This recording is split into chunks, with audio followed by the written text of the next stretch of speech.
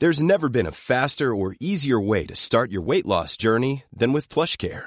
PlushCare accepts most insurance plans and gives you online access to board-certified physicians who can prescribe FDA-approved weight loss medications like Wegovy and Zepbound for those who qualify.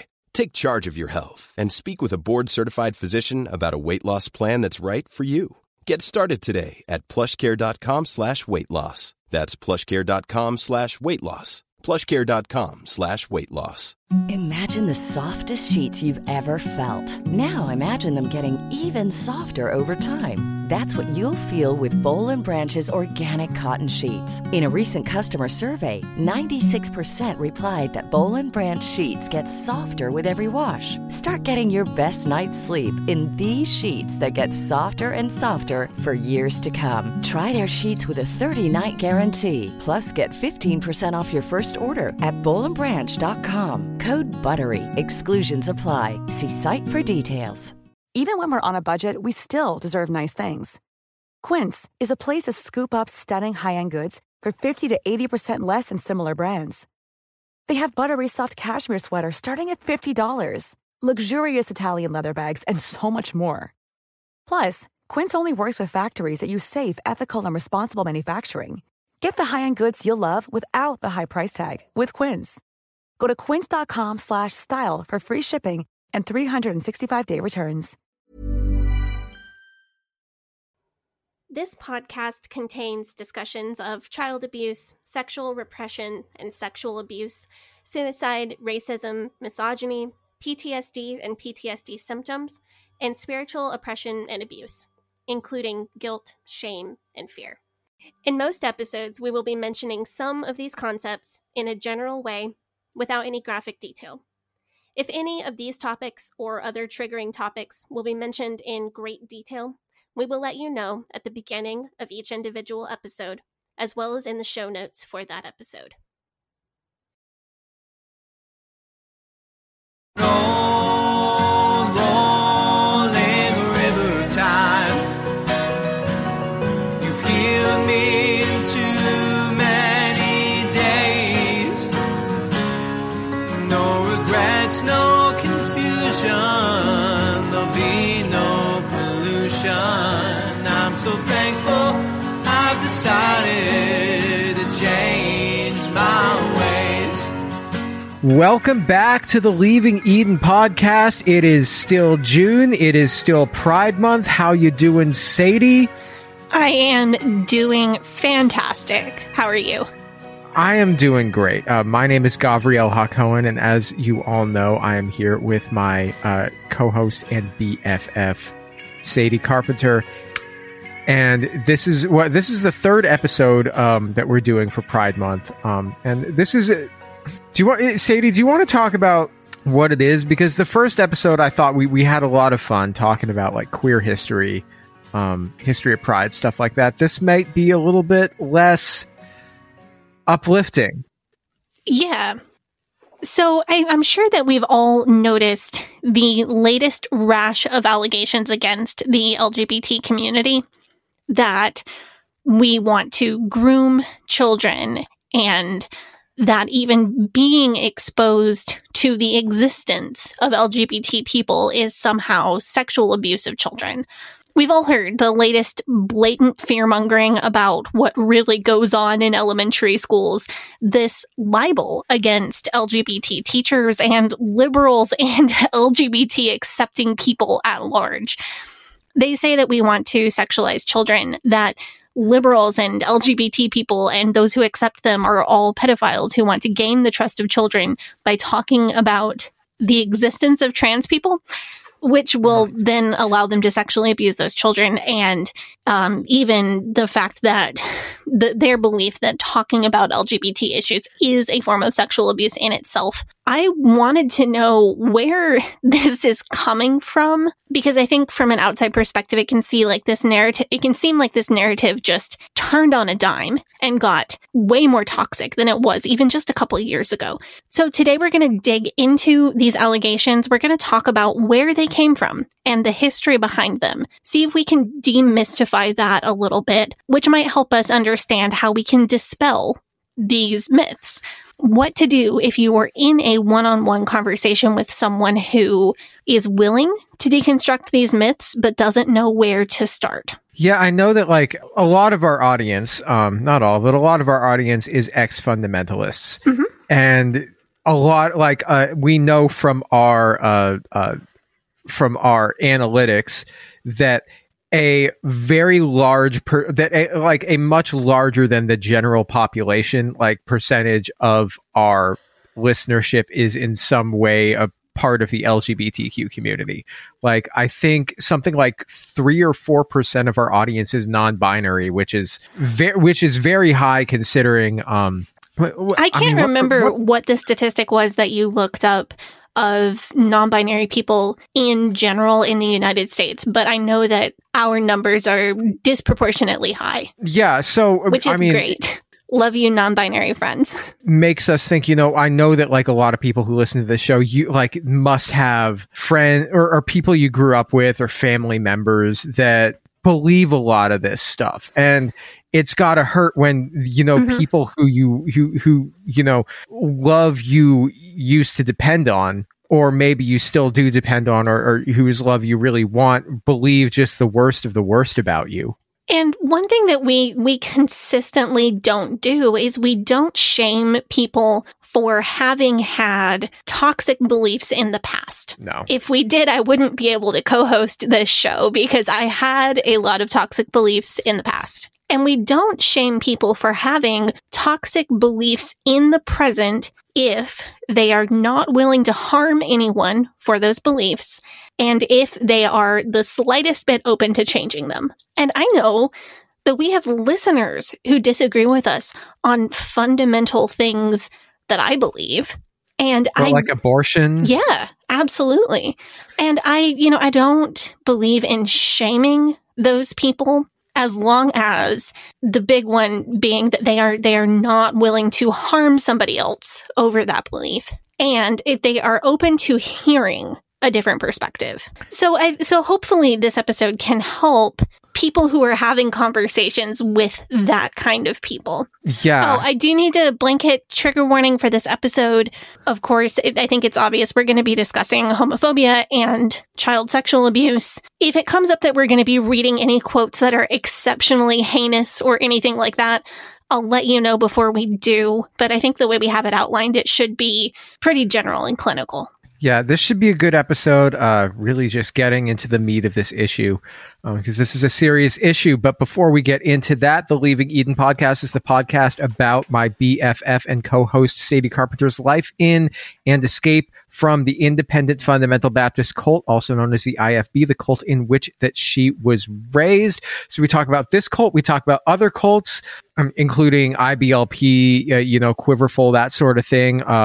We talk about religion, we talk about fundamentalism, we talk about the real and present threat that cults and cult ideologies pose to society as a whole. And it is our goal to promote freedom of mind, freedom of thought, and freedom of religion. So if you like our show, if you are a fan of our show, there's a bunch of things that you can do. You can join our Patreon, which is patreon.com/Leaving Eden podcast. You can go to our Facebook group, which is facebook.com/groups/Eden Exodus. We also have a subreddit, which is reddit.com/r/Eden Exodus. Other thing that you can do, as it is Pride Month still for another 2 weeks or so, we have Pride merchandise available, special Pride merchandise available. We have just our regular Leaving Eden podcast Pride logo, which is fun, but we also have, the King James Bible, which was a fun pun that Dinah came up with that one, right? Yes, we were almost there on the design ideas, and then Dinah just put us right exactly where we needed to be with that one. Yeah, anyway, we wanted to do, I know Sadie is adamant about Bi Pride, so we had to do a Bi Pride colors piece. Bisexual people we take a lot of shit, man. Yeah, we deserve to celebrate a little bit. You do deserve to celebrate. It's good. And we also have we also have another one, which is from which is a couple of Bible verses about David and Jonathan that could be read a certain way. We're not saying that they are. We're just saying, maybe take a look at this. We're just saying that people should read these scripture verses. Yeah. It's biblical. It is biblical. And it's in the King James Version. Yeah, King James, so it is kosher. Right. No, it's not.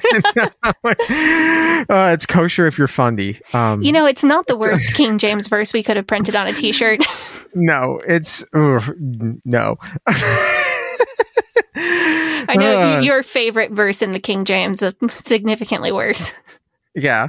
So that's it, except for that we have to thank our Faith Promise Missions tier patrons. You guys, all of our patrons, you guys are really the ones that make this show possible, but our Faith Promise Missions tier patrons especially, they're the ones that go the extra mile.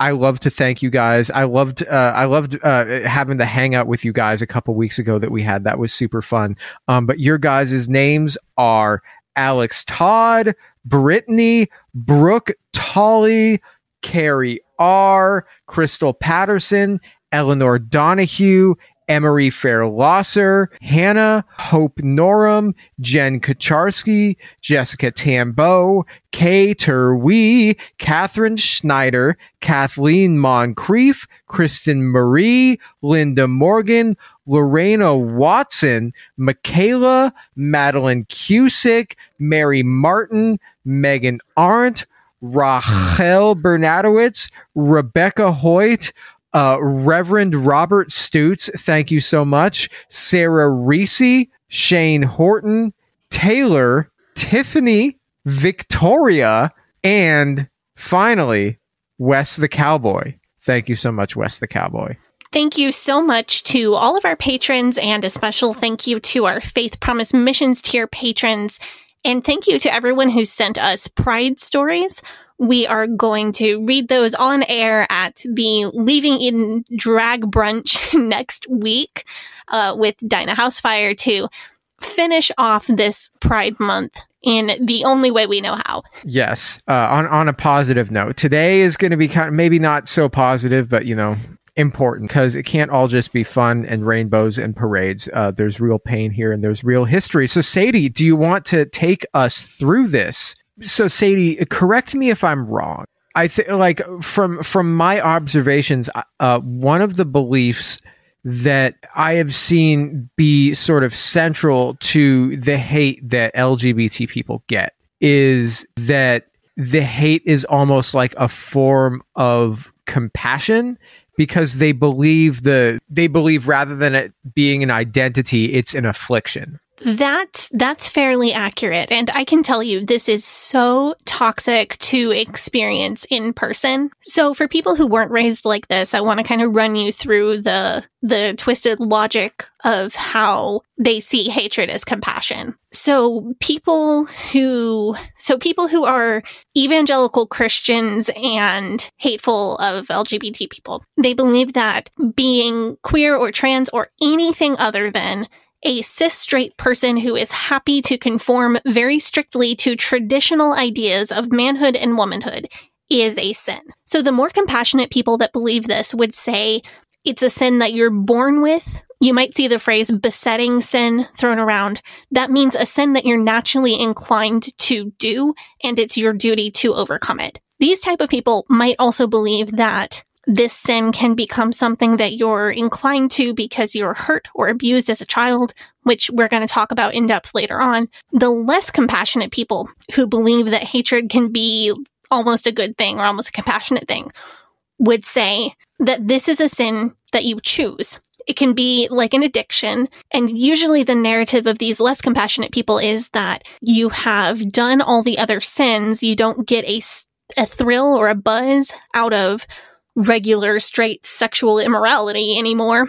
You don't get a thrill out of drinking or drugs, so you turn to the worst sin that there is so you can get your sin fix. You.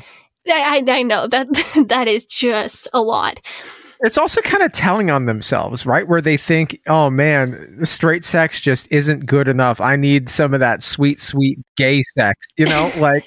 I mean, and where they think that people get a perverse thrill out of doing something that they believe to be wrong. I know, like, if I do something that I believe is wrong, I don't feel good about that.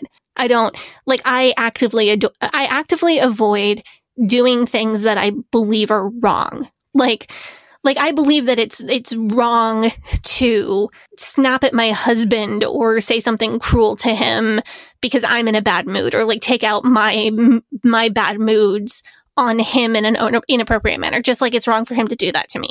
So I really, really put in a lot of effort to not do that because I don't feel good when I do it. Like, I don't get a sin buzz off of that.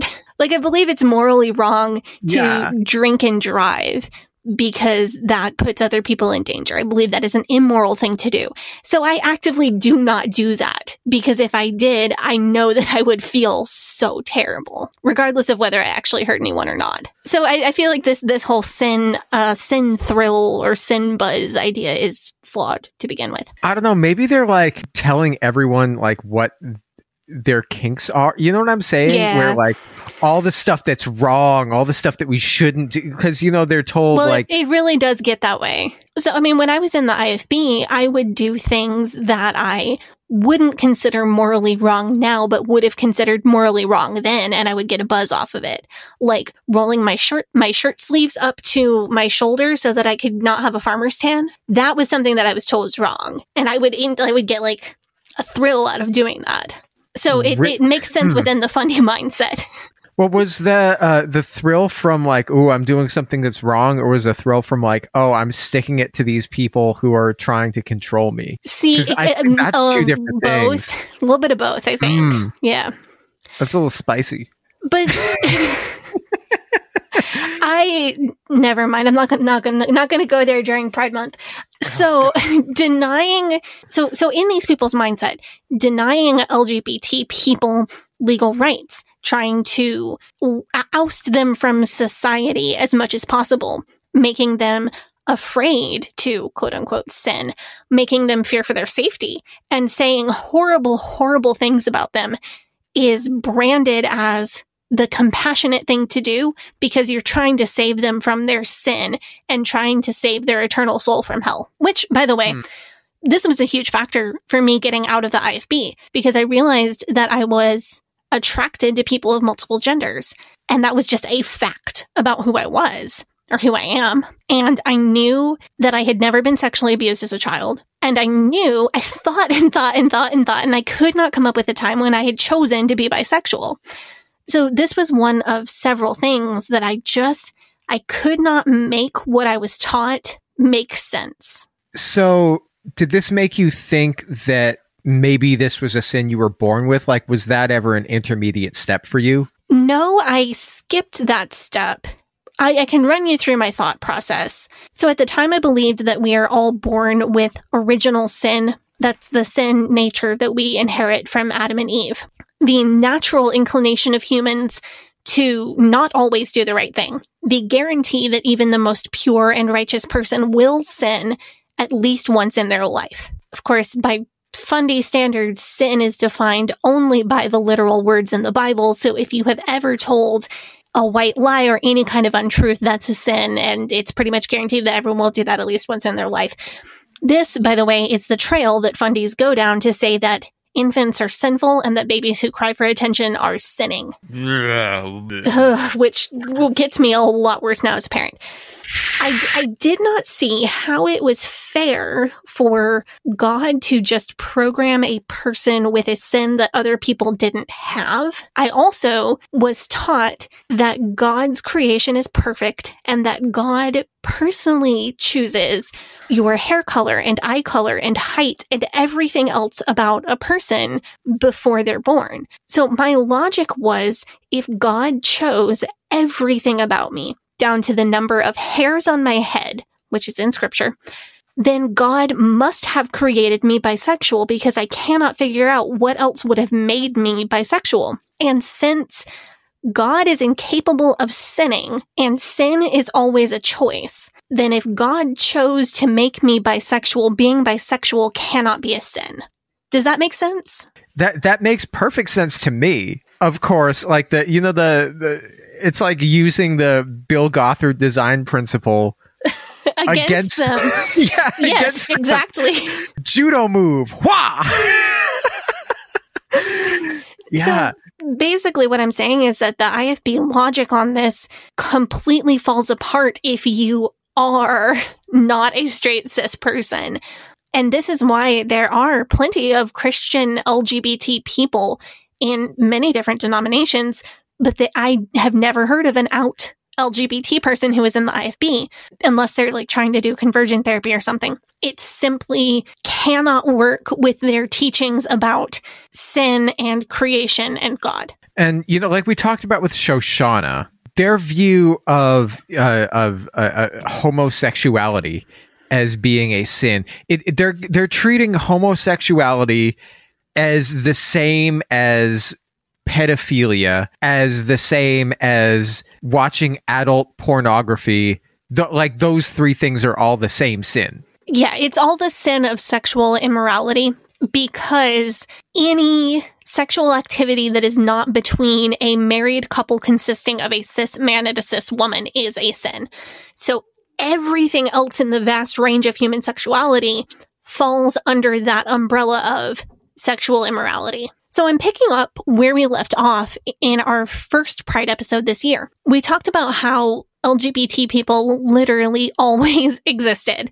And we talked about some of the nuance of how they were able to exist in society. I gave you an overview of how the first gay activism started and how that turned into Pride as we have it today. So this week, I'm going to look at the other side. I'm going to talk about the backlash to that, because as I've been studying more, I've been learning about how that early gay activism created these grooming allegations that we see now, or the backlash to it created the allegations that we see now. So the field of sexology took off from the late 1800s up until the 1930s. And for the first time, people in academia were studying human sexuality in a different way, in a more academic way, and they were writing and publishing research on this.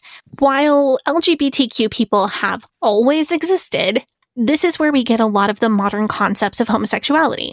People codified and put names to behaviors that had always existed. I'm glad we did the first episode before getting to this one, because I think it's important background to understand how queer people had to stay in the closet for the most part. They were compelled by society to stay under the radar, and they had a very, very tiny amount of freedom as long as they kept every single rule all the time.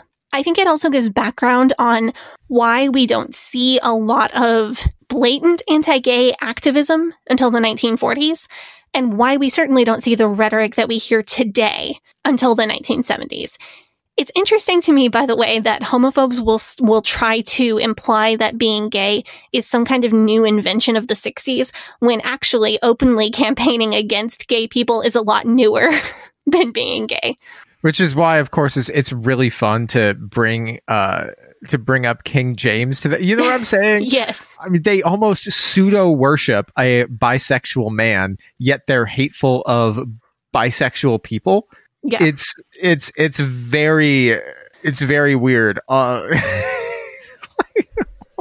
Just based on my historical knowledge, it seems to me that the anti-feminist movement was more of like the hot thing pre-1970s. Like, feminism was the thing that all of the fundamentalist and extremely conservative people hated. Like, that was this thing is destroying families and tearing down traditions, blah, blah, blah. And then suddenly the narrative shifted in the late 70s to focus so much more on hatred and fear of gay men, and then of all LGBT people. And then now the narrative is focused most sharply on trans people, although there's a lot of, people still hate feminists, and people still hate women, and people still hate gay men, and people still hate all LGBT people. But now, like, the worst of it is getting aimed at trans people. But what I really wanted to know is where specifically this allegation of grooming children comes from. I hate that word has been co-opted as a right-wing dog whistle. I hate that, because this is a legitimate concept that harms children. And now I have so many other associations with the word that are not the real definition. And I hate that. People are just allowed to do that with language.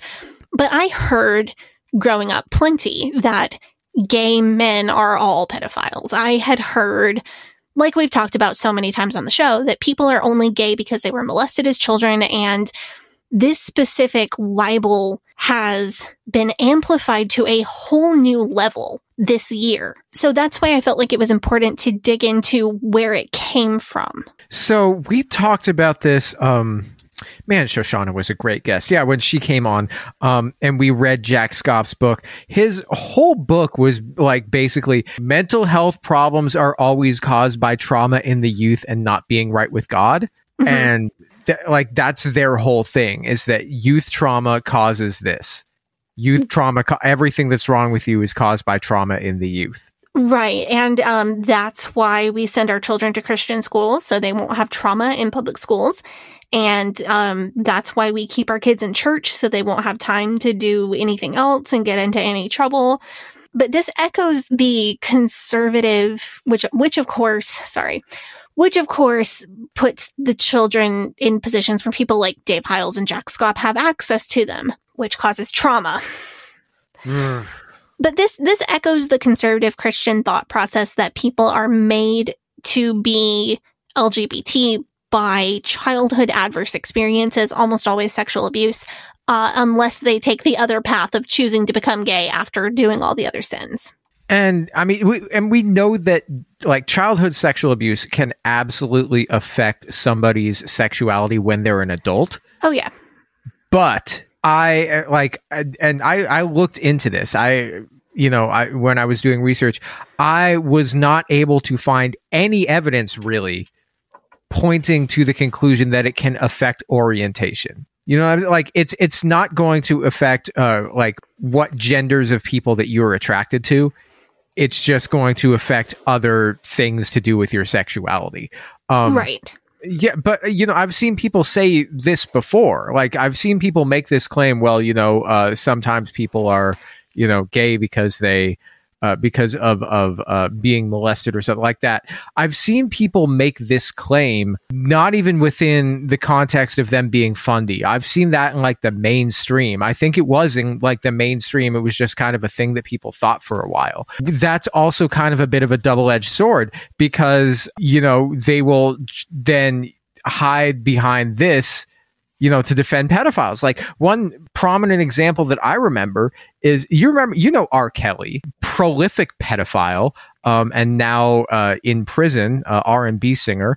One of his big defenses for why he was, as he put, the way he is that he was molested as a child. He's like, I was molested as a child, and so now I have no. He's like, now I have this compulsion to molest underage girls, and that's sort of a thing that these people will hide behind to dodge accountability. Right. It can be an avenue to demonize people that they want to demonize and defend people that they want to defend all at the same time. One handy tool. So the myth that gay men specifically are pedophiles, you're right. It's older than the religious right's all-out crusade against LGBT people's existence. By the way, I call this a myth because statistically, straight identifying adult men are the most likely category of people to sexually abuse children of any gender. It is absolutely a myth. But the idea that gay people become gay because of abuse, that I don't think that did start within the church, from what I can tell. So where did it come from then? It looks to me like this came from shifts in psychology. So Freud thought that homosexuality, I love that reaction noise. He thought that homosexuality was a mental illness, not a moral failing, but a fault in a person's mental health, just like any other mental illness. So this is still progress because it's moving out of the idea that this is a moral failing or a moral defect or something that makes you a bad, evil person. Other psychologists of the time disagreed, and this back and forth in psychology, whether being LGBT was just something that was inborn to people or something that was learned or caused by trauma, And whether it was a mental illness or a moral failing, or neither, just one of many facts about a person, that struggle went on until the 1970s, when homosexuality was removed from the DSM by a huge majority vote of the APA. When did we talk about Freud before? You know what it was? It was last year when we talked about conversion therapy, that conversion therapy was invented by psychologists and found to be largely ineffective, but then the fundies kind of got a hold of it and they said, hey, look, there's a thing that the scientists invented and it's real science because they invented it, even though they didn't because do it. Psychology in the attempt to make progress went through a bad phase where they thought that being gay was something that needed to be fixed, or that it was some kind of defect in a person. And thankfully, psychology's been able to move past that. I want you to listen closely to this next part, though, because there is a subtle but hugely important change in the narrative coming up here. And this is really where the religious right takes the reins of anti-gay sentiment. And I think it's extremely predictive of where we've ended up today. Oh, I'm anxious to hear. So in 1977, Anita Bryant, a Christian singer, got upset by cities passing gay rights bills. So she created an organization called Save Our Children, Inc. and based the organization's campaign on this phrase, quote, homosexuals cannot reproduce, so they must recruit. I swear, every time somebody creates like an organization that's like the name for something like that, where it's like, do you not support Save Our Children? Like, right. It's a trap. Americans for an America, like, God. Right. But so homosexuals cannot reproduce, they must recruit. Right. And then Jerry Falwell used the same phrase in a fundraising letter sent out in 1981. He wrote, please remember, homosexuals don't reproduce, they recruit, and they are out after your children and my children. I don't think that anybody was trying to get Jerry Falwell Jr. I'm going to be real. But this is the crucial shift in the narrative from my perspective, because this is where it changes from homosexuals are bad to homosexuals are dangerous and they are out to get your children by purposely turning them gay. And so this is before like the AIDS crisis hit. So right, this narrative is really picking up in the very late 1970s, very early 1980s. And by the way, I have links on links that'll be available to you if you want to look at timelines of this and different historical sources that I turned up. So this is before the whole gay people, you can't even touch them because you might get a disease and die. Like this is pre that. This is right. So what are they're saying that basically that gay people are going to some way abuse a child, and then that's going to plant a seed of future gayness, future homosexuality, so their kind can survive. I guess I don't know. I guess it stands to reason because fundies torture and abuse gay children in order to try to make them straight. So it makes sense that they would think it would work the other way around. I don't know. At this point, late 70s, early 80s, I think that narrative comes a little bit later. The narrative at the time is they are exposing your children to the idea of being gay and mentally coercing your children into being gay so that there are more gay people in the future. The idea that you just brought up of they are abusing children to make them gay, that's the next twist that comes along. And that twist comes with the related concepts of they want to shut down the churches that oppose them. They want to close our doors. They want to eradicate the nuclear family. They want to run the government. They basically want gay people to be in charge of the world. And this may be a little bit of a sidebar, but I found something ridiculously interesting about this concept. So really? Buckle up. Okay. Apparently, there was a satirical piece published in Boston's Gay Community News, a small community newspaper, in 1987. It was a satire of anti-gay propaganda, and it was identified at the top of the piece that it was satire. I just want to read a couple tiny tidbits from this. I would read the whole thing if we had time. So here's a couple pull quotes for you. quote, "We shall sodomize your sons, emblems of your feeble masculinity, of your shallow dreams and vulgar lies. We shall seduce them in your schools, in your dormitories, in your gymnasiums, in your locker rooms, in your sports arenas, in your seminaries, in your youth groups, in your movie theater bathrooms, in your army bunkhouses, in your truck stops, in your all-male clubs, in your houses of Congress, wherever men are with men together. We will eliminate heterosexual liaisons through usage of the Redeeming the Rainbow 203 devices of wit and ridicule, devices which we are skilled in employing.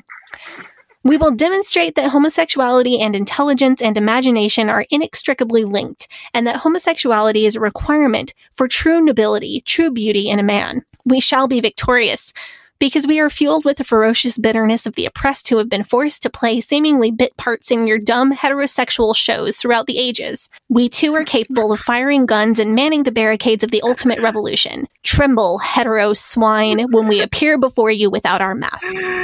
Oh my God. This is like the gay version of the Protocols of the Elders of Zion. That's exactly what it is. Yeah. So this is a hoax. This is fully a hoax. And it's identified as such at the beginning.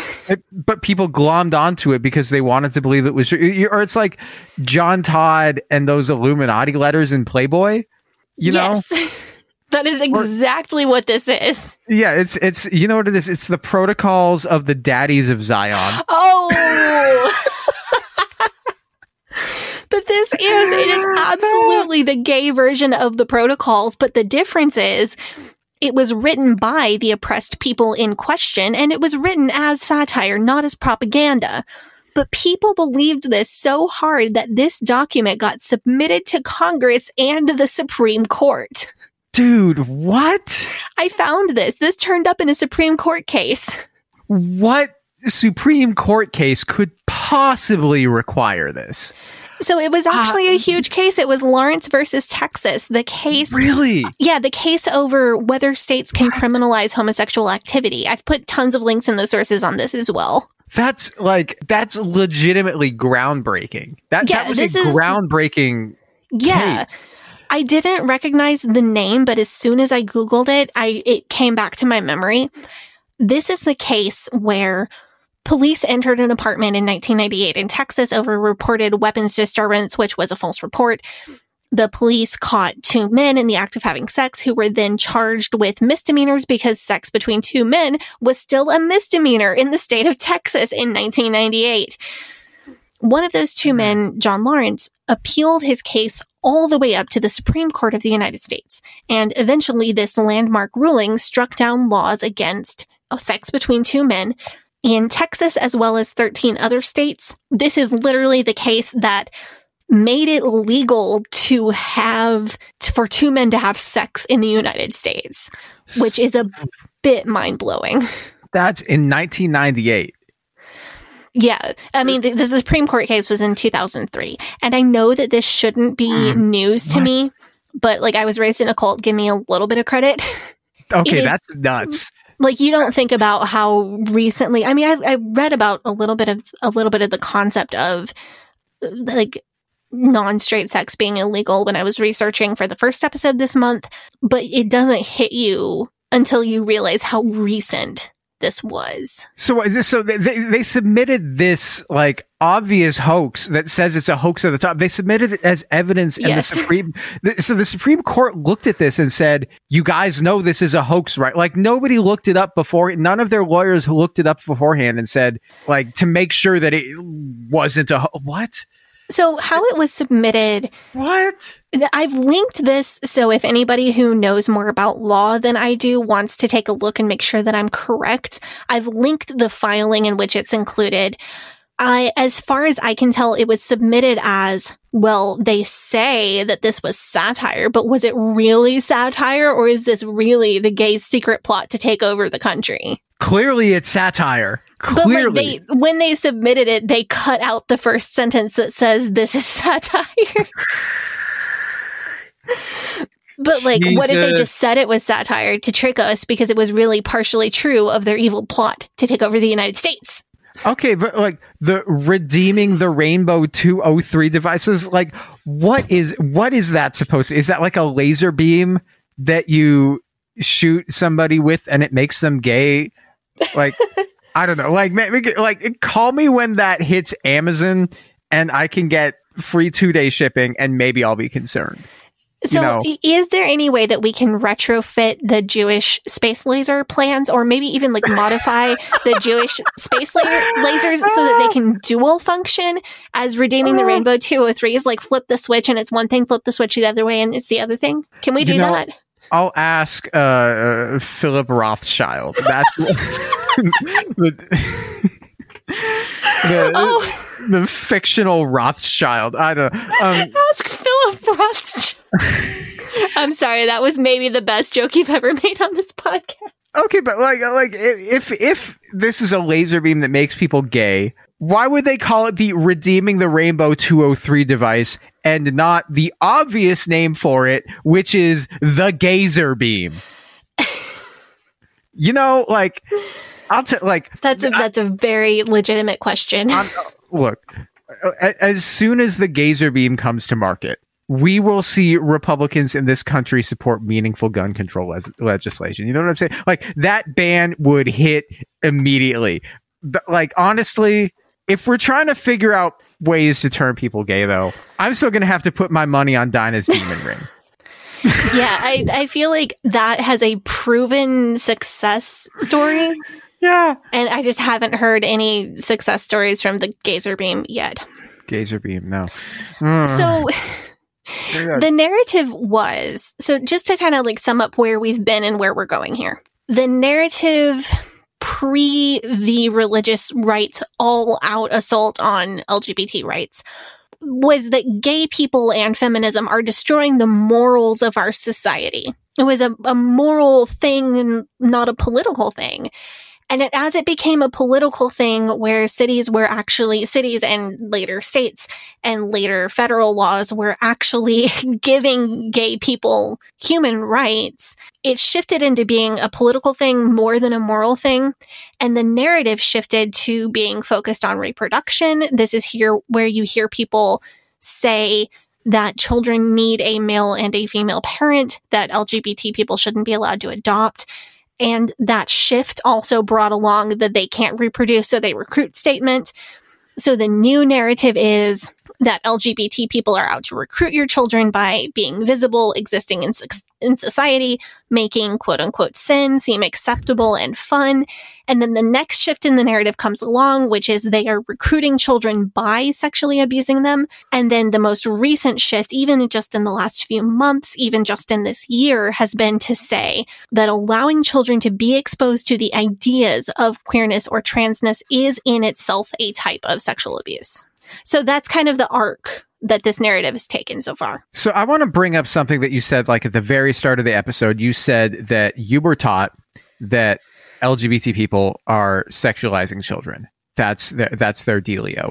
And I think that's really weird because in learning about fundamentalism, I have never encountered a modern day group that is as prolific in their sexualization of children as the fundies. So the people who insist that infant and toddler girls wear dresses so that they conform to proper gender roles, but then also put modesty sweaters and tights on those same babies because their thighs or shoulders might cause lust, those people sexualize children? Who'd have thunk? Those people are worried that the presence of an LGBT person in a public school classroom is equivalent to sexual abuse. This has always confused me. But I think I get so. Tell me if I'm right about this.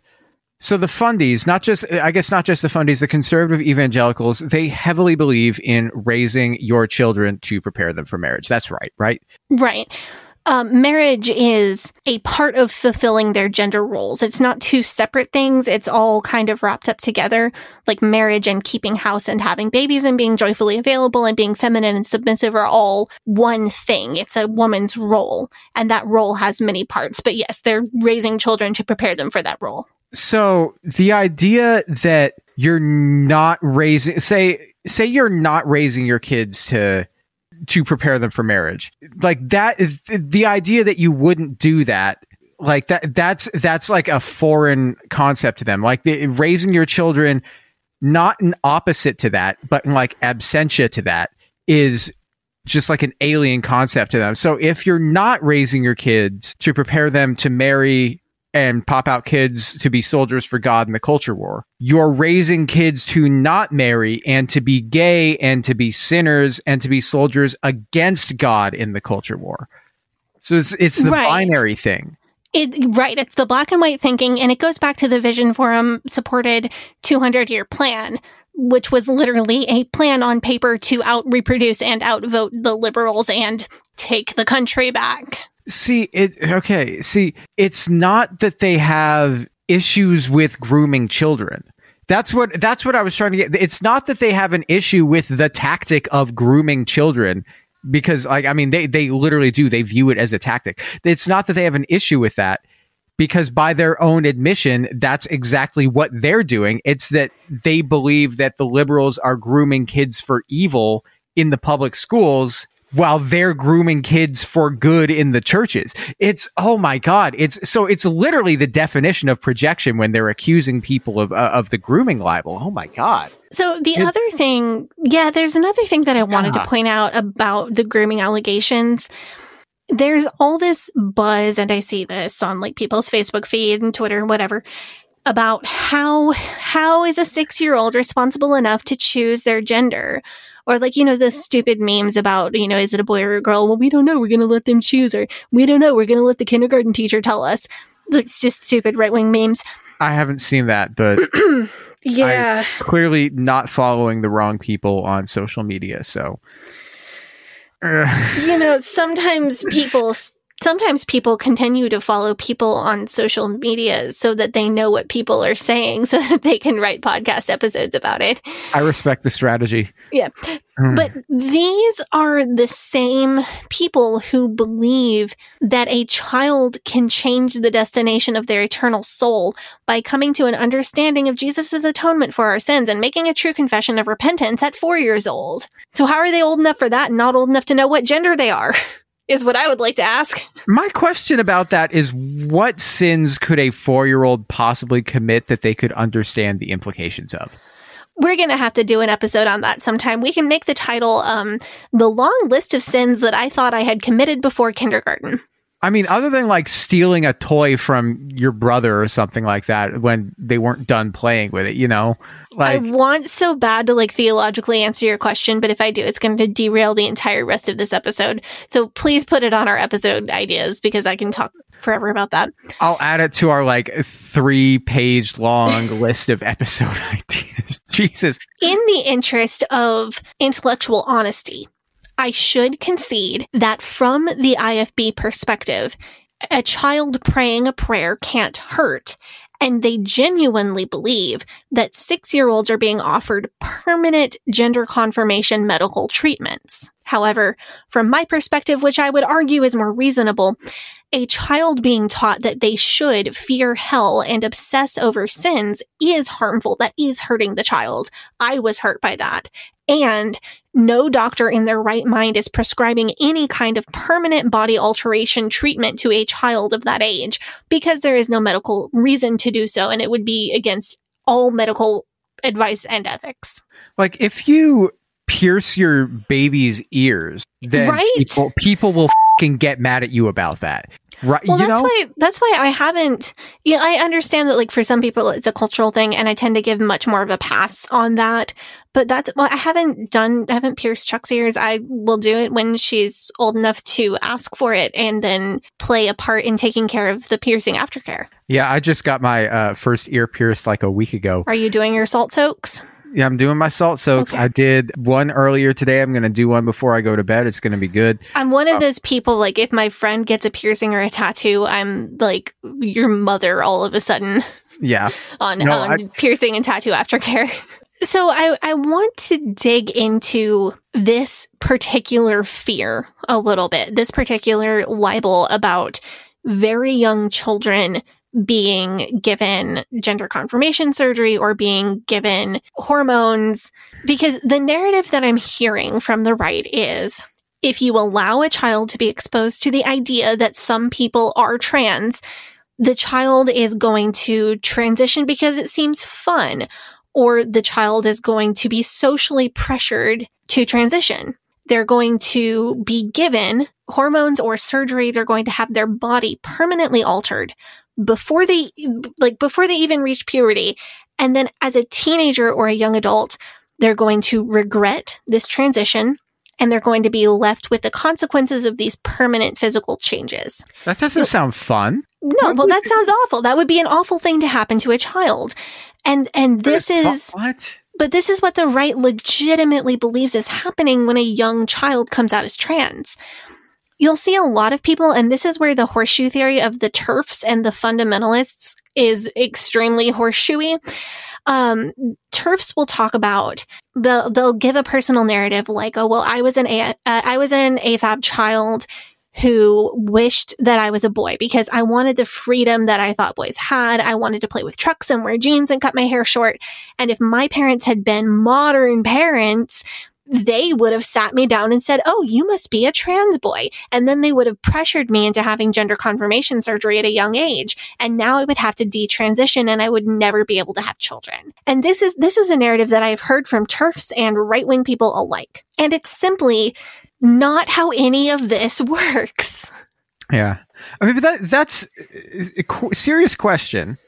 And I guess you're a parent. How would you know if your child wants to transition, right? Like, it's because it's not going to be, oh, my 5-year-old daughter likes race cars and camping. She must want to be a boy. Like, it's not going to be like, oh, my 5-year-old son likes horses. Maybe I should buy him a bunch of pretty dresses and like chop his penis off. Like, no, that's not gonna. That's ridiculous. So I am a liberal parent who prepared for the possibility of having a trans or non-binary child before my child was born. Honestly, I was having conversations on how would we deal with this if it ever comes up with my husband before my child was ever conceived. If my kid likes toy trucks and having short hair, I'm simply going to buy her toy trucks and let her cut her hair short. I'm never going to sit my child down and suggest to my child, oh, well, I think you're a trans boy and I think we should go to the doctor and get you medicine. My kid will be exposed to trans and non-binary people throughout her life because I am friends in real life with a lot of different queer, trans, non-binary people. And if one day she comes to me and she says, Mom, I really, really, really want to be a boy, I'd offer her the opportunity to socially transition, which literally just means using he, him pronouns or any other pronouns that fit and wearing whatever my kid wants to wear. And then whatever happens from there is what happens.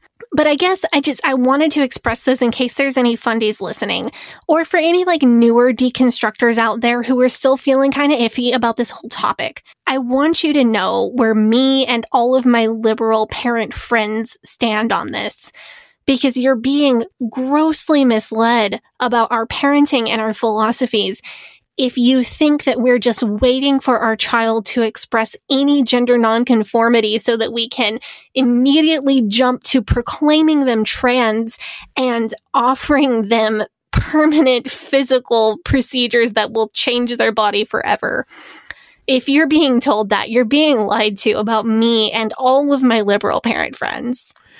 And I want to, if that's something that you're hearing about liberal parents like me, I want to reassure you that that's not how we are. I promise that none of us would ever want that for our children, at least not me and anybody that I know, anybody that I associate with. Not to say, of course, that there aren't people out there who would willingly exploit their own children for like attention or fame or money or even like a cause that they believe in. Oh, like Jim Bob Duggar?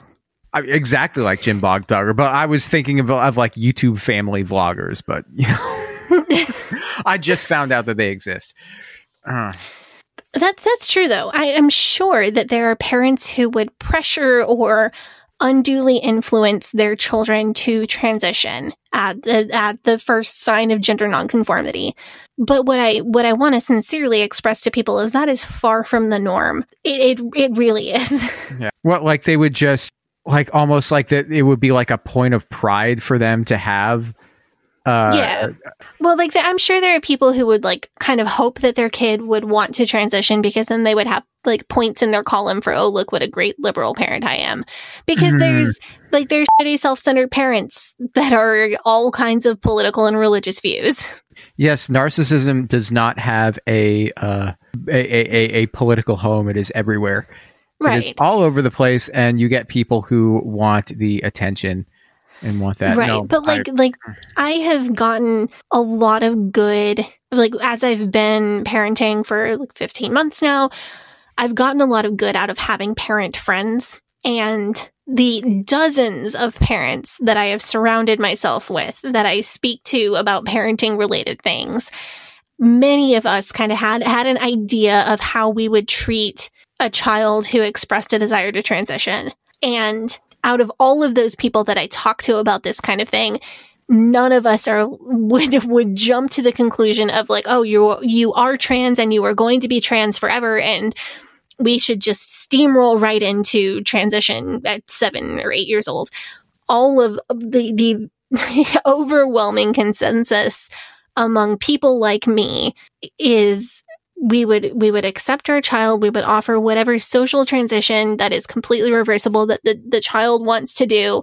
We would love them no matter what. And if they did want to do like gender confirmation, transition related things, when they're old enough and when it is necessary, we would fully support them. But anyway, I feel like that's important because I feel like this is where I'm getting slandered as well as so many other people that I care about. Even with like the full support of your parents from like a young age, it's still a rough road, man. Like it's still not easy. Right. It's not like somebody would just be like, I'm just going to do this because like on a whim, you know, it's just like that's right. And I'm going to circle back to that. I'm glad you brought that up because I'm going to come back to that in a little bit here. It's not going to make your life easier in any way at all. Right. Right. So the other thing that I wanted, I mean, until we get to the point in society where trans people are seen as just another variation of normal gender identity and presentation, and being trans is just the thing that some people are, just like, you know, just like any other variation of normal. Yeah. So the other thing that I wanted to point out is that this particular type of turfiness reduces gender identity to external things. And this is connected to the TERF point of view that trans men are just masculine lesbians, which totally ignores the fact that gender identity and sexual orientation are two separate things, but that they're being forced to identify as male, which comes back full circle into it being a form of violence against women. This is just like how other people will say, well, when I was 5, I identified as a dinosaur. It's people who have no idea what they're talking about making up. Like, did you cry in bed at night because you didn't have claws and a tail when you were 5 years old? Did you attempt to change your voice to sound like a dinosaur at all times? Or did you attempt to change your body to look more like a dinosaur? Did you feel unable to cope when people at school didn't recognize that you were a dinosaur? No? Oh, okay, then you don't understand. Your analogy is... I feel like, you know, right-wingers, that's like their one joke, man, that they've got, right? They have one joke. That's like, they run that to the ground. Like, have you seen the screenshot? Have you seen that? You know, Babylon Bee? You know what I'm saying? You know that? So Babylon Bee, I saw somebody did a screenshot, like a collage of every time Babylon Bee made an identifies as joke in their headline.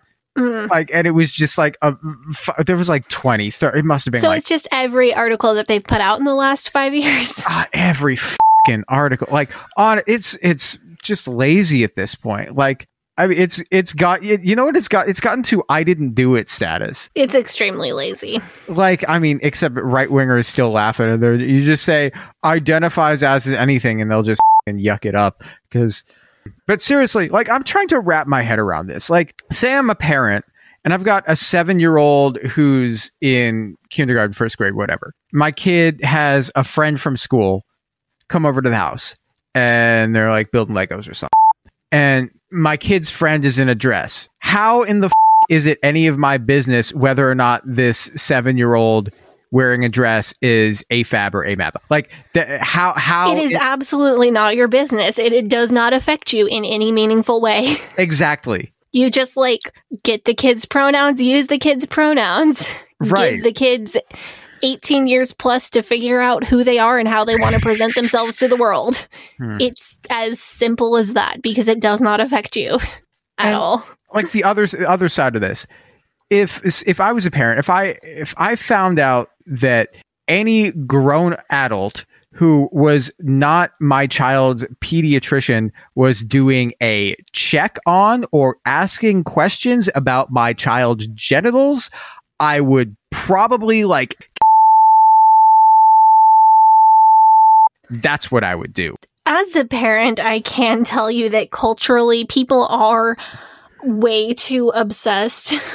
Baby Chuck, she happens to have a pink stroller because somebody gave it to us.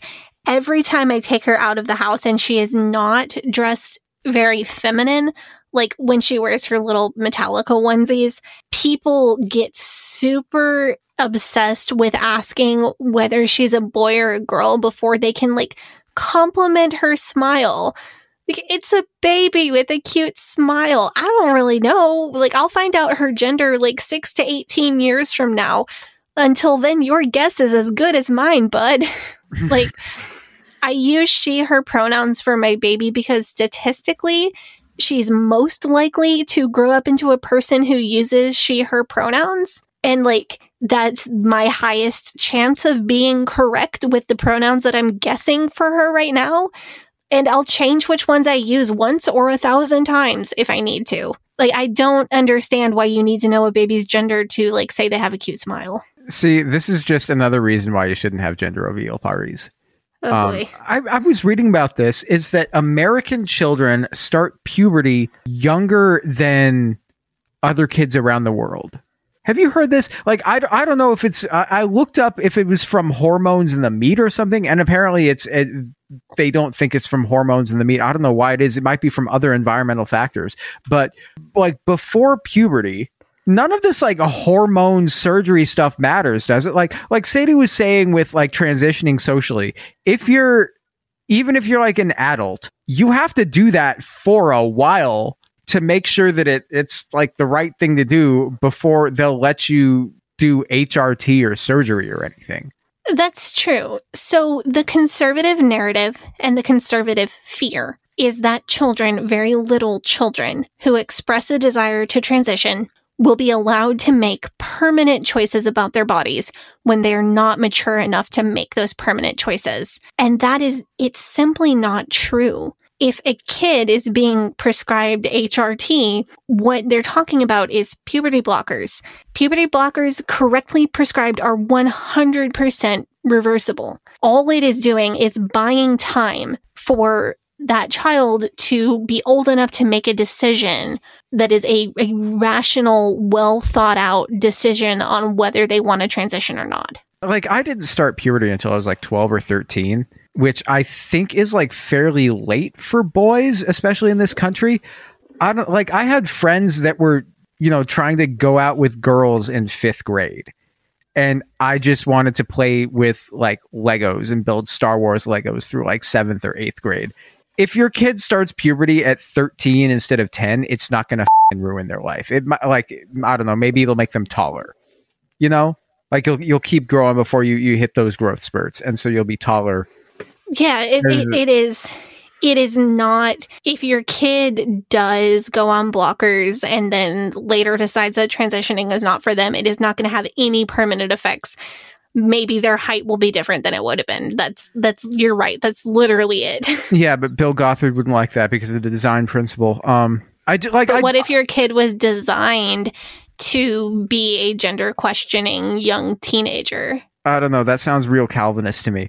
I don't know. I also think honestly, because recently we've seen a massive amount of distrust of the medical community coming from the right wing, with the vaccines, with everything, especially with the vaccines, but also with but no doctor is going to do a gender confirmation surgery on a 10-year-old. That would be against any medical ethics. I think I read an article a few years ago about like a 17-year-old who got it done. And that was like one of the youngest people to ever have it done. Like 17. Also, like 17 is at or above the age of consent in I think like 38 states.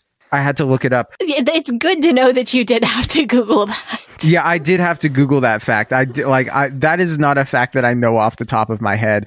Thank you for clarifying that. I really appreciate it. I'm not Jack Scott with a fucking countdown clock of his favorite Hammond Baptist high school students. Gross. Yeah, no, I think, honestly though, I think it's like, that's kind of fucked up legally speaking. If you can legally have sex with a grown adult, but you can't legally have a gender confirmation surgery if you want it. You know what I'm saying? Like, yeah, like pick a lane. Yeah, pick a lane and stick in it. Yeah. But so I just want to throw, we have to go to break because this first half has gone a little bit long, but I want to throw some statistics and facts at this real quick before we go to the offering. And I've linked all of these for you. It's true that children who socially transition do sometimes want to return to living as their assigned gender at birth. This is just like, nobody is denying that fact. We're just saying that it's not much of an issue because if a little child used different pronouns and maybe grew their hair out and bought new clothes, the only damage done is to the parents' bank account that bought them all the new clothes. Nobody is offering any permanent transition to small children. Of adults who have transitioned, studies have shown that between 0.5% and 8% do experience regret over having transitioned, and some of those people do eventually detransition. But in the study that showed the highest number of people who regretted transitioning or did eventually detransition, over half of those people felt regret or did eventually detransition because of social pressure and family pressure, not because of a change in their gender identity. This number has been as high as 90% in other studies of detransitioners. So people who transition and then later regret it, usually it's not because they quit identifying as a trans person. It's because it wasn't worth it to them to continue living as the identity that they really do identify as because of external pressures.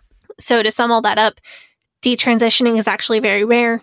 It's much more likely to be a result of external pressure than a change in gender identity. And it's more common in children who were experimenting with gender, and that is really not a big deal. Well, I mean, that's an argument against everything that the right wing is saying anyway, because if it's a social pressure, if you take away the social pressure, then the issue goes away. You know what I'm saying? Yeah, like if you take away the social and family pressure to detransition, it appears that very few people ever would. Yeah. Because trans people are telling us the truth about who they are. Mind-blowing concept. Yeah. Oof. Yeah. So let's go take up the offering. When we get back, I want to talk about, we've talked about all of these fears and we've tried to debunk some of them. We've talked about where they came from. When we come back, I want to talk about how do we deal with people who have these fears that we've been talking about. Cool. Let's do it. Tired of ads interrupting your gripping investigations? Good news. Ad-free listening is available on Amazon Music for all the music plus top podcasts included with your Prime membership. Ads shouldn't be the scariest thing about true crime. Start listening by downloading the Amazon Music app for free or go to amazon.com/truecrime ad-free. That's amazon.com/truecrime ad-free to catch up on the latest episodes without the ads. Even when we're on a budget, we still deserve nice things. Quince is a place to scoop up stunning high-end goods for 50 to 80% less than similar brands. They have buttery soft cashmere sweaters starting at $50, luxurious Italian leather bags, and so much more. Plus, Quince only works with factories that use safe, ethical, and responsible manufacturing. Get the high-end goods you'll love without the high price tag with Quince. Go to quince.com/style for free shipping and 365-day returns.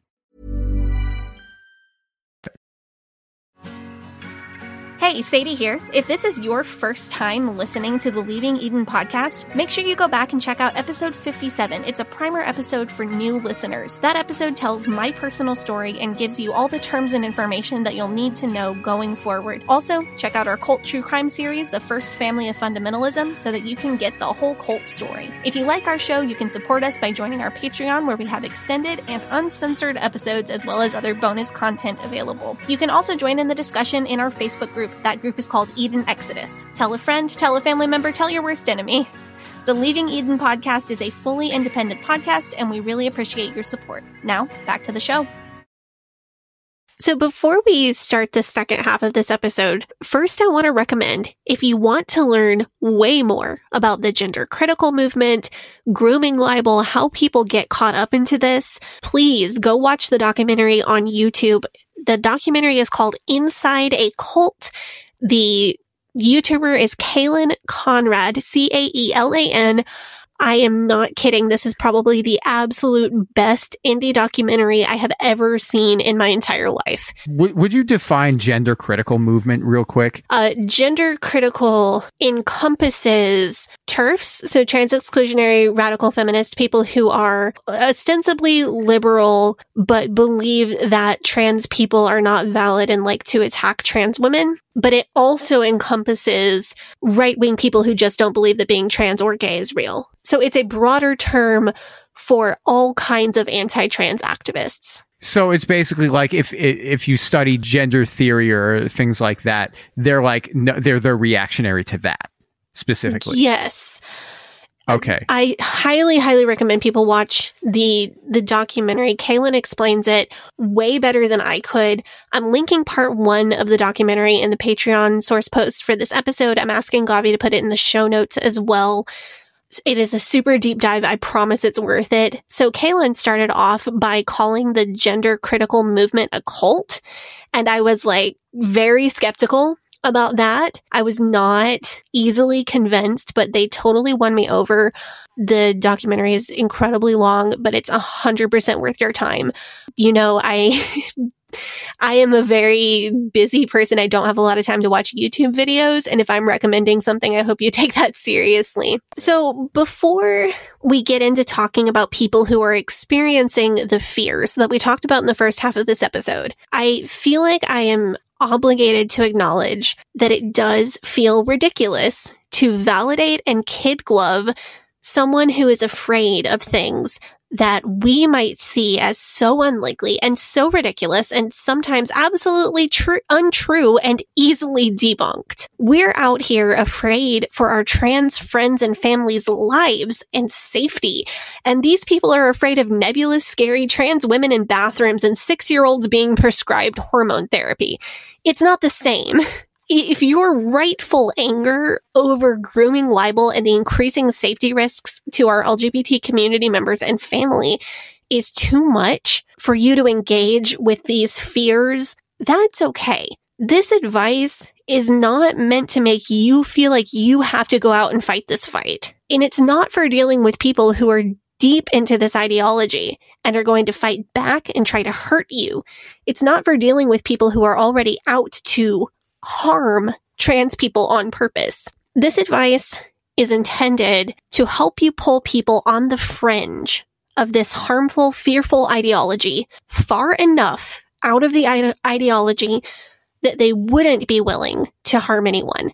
And then maybe, hopefully, they will want to learn even more and they would eventually become an ally. My hope is that this will help you help the people who do want to be helped. I felt that I had to make it clear exactly who this advice is for and who it's meant to help, because I don't want to come off as, you know, respectability politics always. You must be nice to all the transphobes and all the homophobes all the time. Because I don't see that as realistic. I see some best practice tactics for dealing with a specific type of person who has been indoctrinated with these fears, but is willing to have their fears debunked if you work hard enough. And you and I have both used these techniques in real life and like been successful with them. Yes, I have, and probably will again.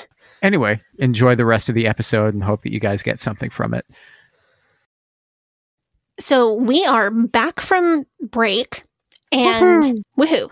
I would like to open up part 2 by talking about fear. So a person who is spreading grooming libel, a person who is voting against LGBT rights, a person who is posting homophobic on Facebook is acting in fear. We talked extensively in the first half about how this fear developed through the years. Like the Homosexual Manifesto, the satirical document that was published in the 80s, that people bought into that. And they bought into this idea of the gay agenda that LGBT people wanted to institute compulsory homosexuality, which is hilarious because we still live in the world of compet, that they wanted to eradicate straight people and recruit young people into becoming gay since they can't have children of their own.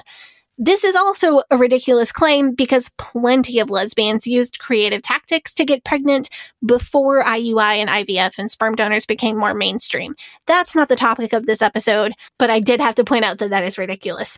So we talked about the origins of the idea that LGBT people are trying to recruit people into choosing to be LGBT, how that evolved throughout the years into a fear that mere exposure to the existence of LGBT people will harm children.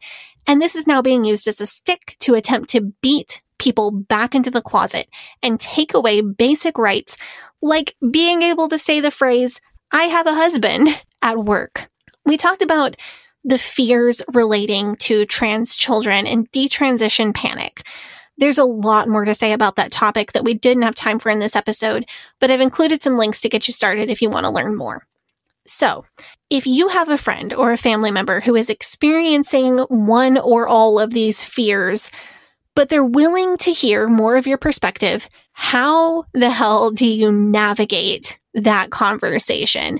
How can you keep yourself safe and be effective in that kind of tense conversation? So I know from personal experience that trying to reason people out of highly conspiratorial thought patterns is not an easy thing to do, because like you can prepare for everything that you think that they're going to say and everything that you think that they believe. And then they'll hit you with something that is just so off the wall and nonsensical that you don't even know how to respond to it. You know what I'm saying? Yeah. And I feel like I say this so often, but this all goes back to our how to break someone out of a cult episode. You can't go into this conversation thinking that you're going to have a debate and defeat them with your superior logic and intellect. No, that's only happens in like Kirk Cameron movies. Oh man, I need to make you watch a Kirk Cameron movie for the podcast. I've never seen one. I've just read the summary of a couple of them on Wikipedia. I will put a poll on our Instagram stories over which one you should be forced to watch. My vote is for Fireproof, but y'all let me know. Okay. Oh man. No, but like, what was it that Mark Twain said? He said it was never argue with stupid people because they will drag you down to their level and beat you with experience. Mm-hmm. And I feel like it's the same with conspiracy theorists. Like you can't, it's so hard to fight them because there's just so many levels to what they believe that are beyond what you can even comprehend. Yeah, and there's a difference if you're talking about people who have highly conspiratorial beliefs and thought patterns. There is a clear difference between people who are willing to look at evidence that disproves their beliefs and people who are just not. And if somebody is going to discredit any evidence that you bring to them, you gotta love them from a distance. That is, you are not going to be able, it doesn't matter how smart you are. It doesn't matter how prepared you are. You are not going to have a positive impact on this person. You're just going to wear yourself out and wear your own mental health down. You also can't go in thinking that you're going to have a positive effect if you just blow off the other person's fears. I'm not saying that you have to see these fears that we've been talking about as valid, because they aren't valid fears. A lot of them are honestly ridiculous and untrue and easily disproven. But you have to see these fears as real. Yeah. They legitimately believe that they're protecting children. Yes. Like we talked about this in, I think it was one of our Josh Duggar trial episodes where we were talking about Northwest Arkansas and like what kind of place that is. Or it might have been the one where we were talking about Jim Bob Duggar running for Senate. I don't know. We've had to talk about Josh Duggar more than we wanted to. I hope I won't have to talk about him again for a while. 12 and a half years. But we were talking about him, and we were talking about how basically, like, you know, conservatives, say what you will about them, but they legitimately do think that they are protecting children with everything that they're doing. Yes, and it goes back to our abortion episode as well. I do not trust for a single minute that Greg Abbott genuinely thinks that a recently implanted fetus is a human being. But your family member or friend who has been told that their whole life does. And you are not going to get anywhere with that conversation if you don't accept that they genuinely believe that. Even if you absolutely don't. I think it's more than fair to treat people who are leading this charge against LGBT rights as disingenuous. I do not believe that Tucker Carlson believes that California teachers are, quote, talking to 7-year-olds about their sex lives, end quote. I think that Tucker Carlson knows that this is a lie, and he is telling a lie on his entertainment show disguised as a news show for the ratings, for the fame, and for the money. We do not have to treat him and all of the hundreds of people like him with kid gloves and play the what if they're sincere game. I see no value in that. However, your friend, your family member who watches Tucker Carlson's entertainment program disguised as a news show has been instilled with a very real fear. If you've left the IFB or another oppressive group, you know that fear. Remember, you used to feel that fear about maybe this topic or maybe abortion or another topic. If you're going to try to help somebody, you have to accept that they are feeling real fear. I also think, though, that if you have a friend or a family member who watches Tucker Carlson and takes him seriously, then there's going to be a lot of dominoes that have to fall before they get to like transgender acceptance.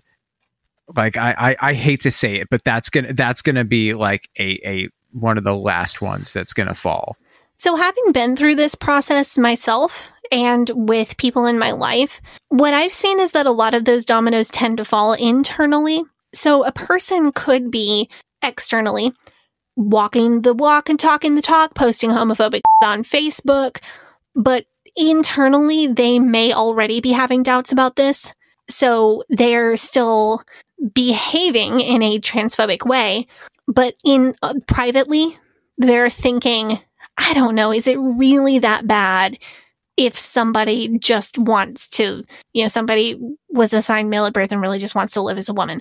Like, I think that those changes can happen on the inside a long time before they show on the outside. For some people. My husband went to see Jim Jeffries, the comedian, a few years ago, and my husband, funny. I said, "Oh, he's funny." Yeah, my husband really liked his show, and Jonathan keeps talking about this joke that Jim Jeffries told about his dad. And I'm going to tell it badly, but you should look him up. It's apparently on his new comedy special. But Jim Jeffries' dad used to say something along the lines of like, "Well, I don't mind the gays as long as they don't involve me." And the joke was, Dad, they don't want to involve you. What are you expecting? Like 2 men in BDSM gear showing up at your door saying, well, we were just about to have gay sex, but first we wanted to see if you wanted to be involved. And I think a lot of the people that consume content that I would find absolutely disgusting, like Tucker Carlson, have already come around to that point, like where Jim Jeffries' dad was in their mind, where they like, well, I don't mind the gays as long as they don't involve me. And this kind of inflammatory content is reseeding their mind with the idea that gay people are actually dangerous, that they want to harm children, and that not minding them as long as they don't involve you is not an okay position to have. So that guy, like Jim Jeffries' dad, like that character, if he were exposed to this kind of inflammatory content, he might think, oh no, this is actually dangerous. I guess I should be worried about this. So I don't write off people just because I think the content they consume or the D-list celebrities cosplaying as newscasters that they follow on social media are reprehensible and disgusting. Because what I've seen a lot of times is that they may already be coming around to, if not acceptance, then at least tolerance internally. And they might just they might just need someone in their other ear to balance out the content that they feel like they're supposed to be consuming. So this brings me to something that I want to talk about.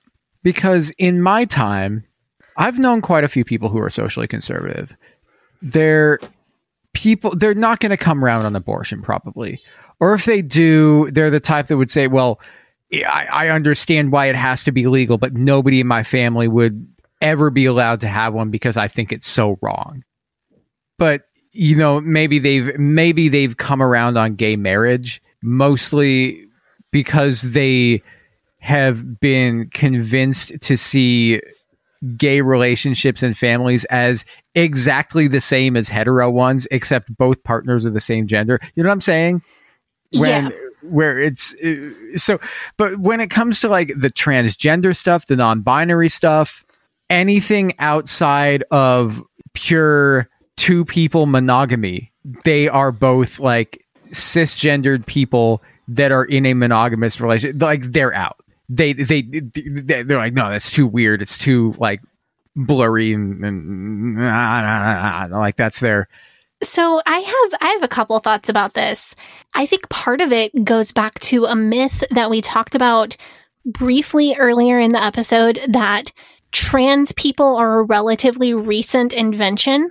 There's this prevalent idea, like even in medical literature, you might see the concept that being gay or being lesbian is an established part of humanity, but being trans or non-binary and having gender confirmation surgery is a new thing. Do you know, like, have you ever looked into why that myth exists? No. Oh my gosh. No, why? Oh my gosh. Okay. So the idea that being trans or non-binary is some kind of new thing is based in racism. What? Yeah. No way. My dude. Oh my God. Man. Many cultures had some kind of established cultural concept of trans or non-binary people. But lots of ancient cultures and non-white cultures had an established cultural concept of more than two genders, or acceptance of trans people, or acceptance of non-binary people as a third gender. So like Two-Spirit, Hydra, Kawajasira, many, many more identities existed in places like Samoa, Pakistan, India, indigenous cultures in what is now the United States, Mexico, and the list goes on and on and on and on. Dozens, if not more, indigenous non-cisgender identities existed. When white people colonized those places, like white Europeans, they forced indigenous cultures. One of the things that they did as a part of colonization is they forced indigenous cultures to dress in their binary mode of dress. And if you think about white European culture at the time of colonialism, dress was incredibly binary. It was male and female, and that is it. So as a part of forcing people to dress in their binary dress codes, they forced them into binary gender presentation, and they attempted to eradicate these well-established trans and non-binary identities because they didn't fit with white European morals. So yeah, wow. The idea that being trans or non-binary is new is racist. So on to the myth, though, about gender confirmation surgery being new. This one's going to blow your mind even more. Oh my God. I'm anxious to hear it. Tell me. Did you know that gender confirmation surgery is actually older than several other very established surgical fields? No, but do go on. So remember I said earlier that the field of sexology really took off from the late 1800s to the 1930s? Did you wonder why the 1930s is such like a hard end date on that? Where was sexology popular? Germany. Where was? Oh, but hold on. This is going to go. This isn't going the way you think it's going. So no. in Germany, no, this is going, well, not good. This is going a different direction than you think it is. In Germany in the 1920s and 30s is when some of the first successful gender confirmation surgeries for trans women were completed. Really? Gender confirmation for trans men was a little bit earlier, but it wasn't quite analogous to the procedures that we have today. So some of these early gender confirmation surgeries were completed by Jewish Dr. Magnus Hirschfeld and his colleagues. As far as we know, Hirschfeld did the second successful gender confirmation surgery for a trans woman. He attempted probably the first uterine transplant for the same woman that he did the gender confirmation surgery for. Her name was Lily Elba. Hirschfeld, and also Lily Did it work? Yes. Well, the uterine transplant didn't. She died from organ rejection. Okay, that makes sense. But the gender confirmation surgery was incredibly successful. By the way, Lily is beautiful as well as being a trailblazer. Look up her picture. It's just, I don't know why, she just inspires me a lot. She's f***ing gorgeous. You know what we'll do? We'll put her picture in the Instagram post. We should. She's just, you just look at her and you're like, oh my God, she's got a story. But Hirschfeld had a sexology clinic in Germany, and he had one of the largest collections in the entire world at the time of literature about LGBT people, including tons of anthropological information on the indigenous, trans, and non-binary identities that I just mentioned a minute ago, as well as anthropological information on cultures that accepted and integrated same-sex relationships into their culture. This is fascinating. So gender and sexuality studies were making massive progress at that time and that place. And several of, not all, but several of the top of the line leaders in the field were Jewish psychologists and doctors. Successful gender confirmation surgeries had been done. Again, some of the absolute leaders in that, the best of the best, were Jewish. And the Nazis raided Hirschfeld's library. They burned his entire library on the topic. They destroyed the medical records of the successful confirmation surgeries that he and his colleagues had done. They tore his life work to the ground. He escaped. They set the progress in the study of trans people back by literal decades. Man. Yep. The Nazis, man. Yep. Damn. So this massive setback, because we lost his entire library. He had the biggest collection in the world at the time of literal information about LGBT people and specifically trans people. So you're saying that the Nazis came through and they were burning and destroying books that they thought had content that they found objectionable in it? Yes. That's really interesting. It is interesting. But this set back trans healthcare and mainline medical philosophy about trans people so far. And this is why we have the myth, because people think like gender confirmation surgery is just a thing that we have like perfected in the last 20 years. And it's really not. Like the surgical methods that are used now are older, and I wasn't able to find a complete list of surgeries that they're older than, but there are things that are considered standard of care that are way newer than GCS because of this tragedy, like the Nazis just like destroying Hirschfeld's life work. So that is fascinating. Anyway, that's how we got that myth. Yeah. So I do want to talk about that, like, because the talk about a lot of the talk about gender being in the mainstream, that is a fairly recent advent. So, like, as everybody knows, I grew up in Portland, Oregon, the epicenter of liberalism and the woke mob. Yeah, I went to public high school. I graduated in 2011. I think the first time I ever heard of somebody being non-binary was my senior year in high school. I think somebody who was in my creative writing class wrote a story, and there was a non-binary character. And I don't know, I didn't really get it, but I was like, oh, whatever. That's some niche thing that I'm sure I'll never have to worry about again. And I was wrong. No, but like, I didn't think about that. It was just like, oh, I didn't think about it again until probably like my sophomore or junior year at university, when I heard there was somebody who I wasn't somebody who was like part of my friend group, but it was somebody who was like friends with people I was friends with. I heard peripherally that they were non-binary, and this is probably like 2013.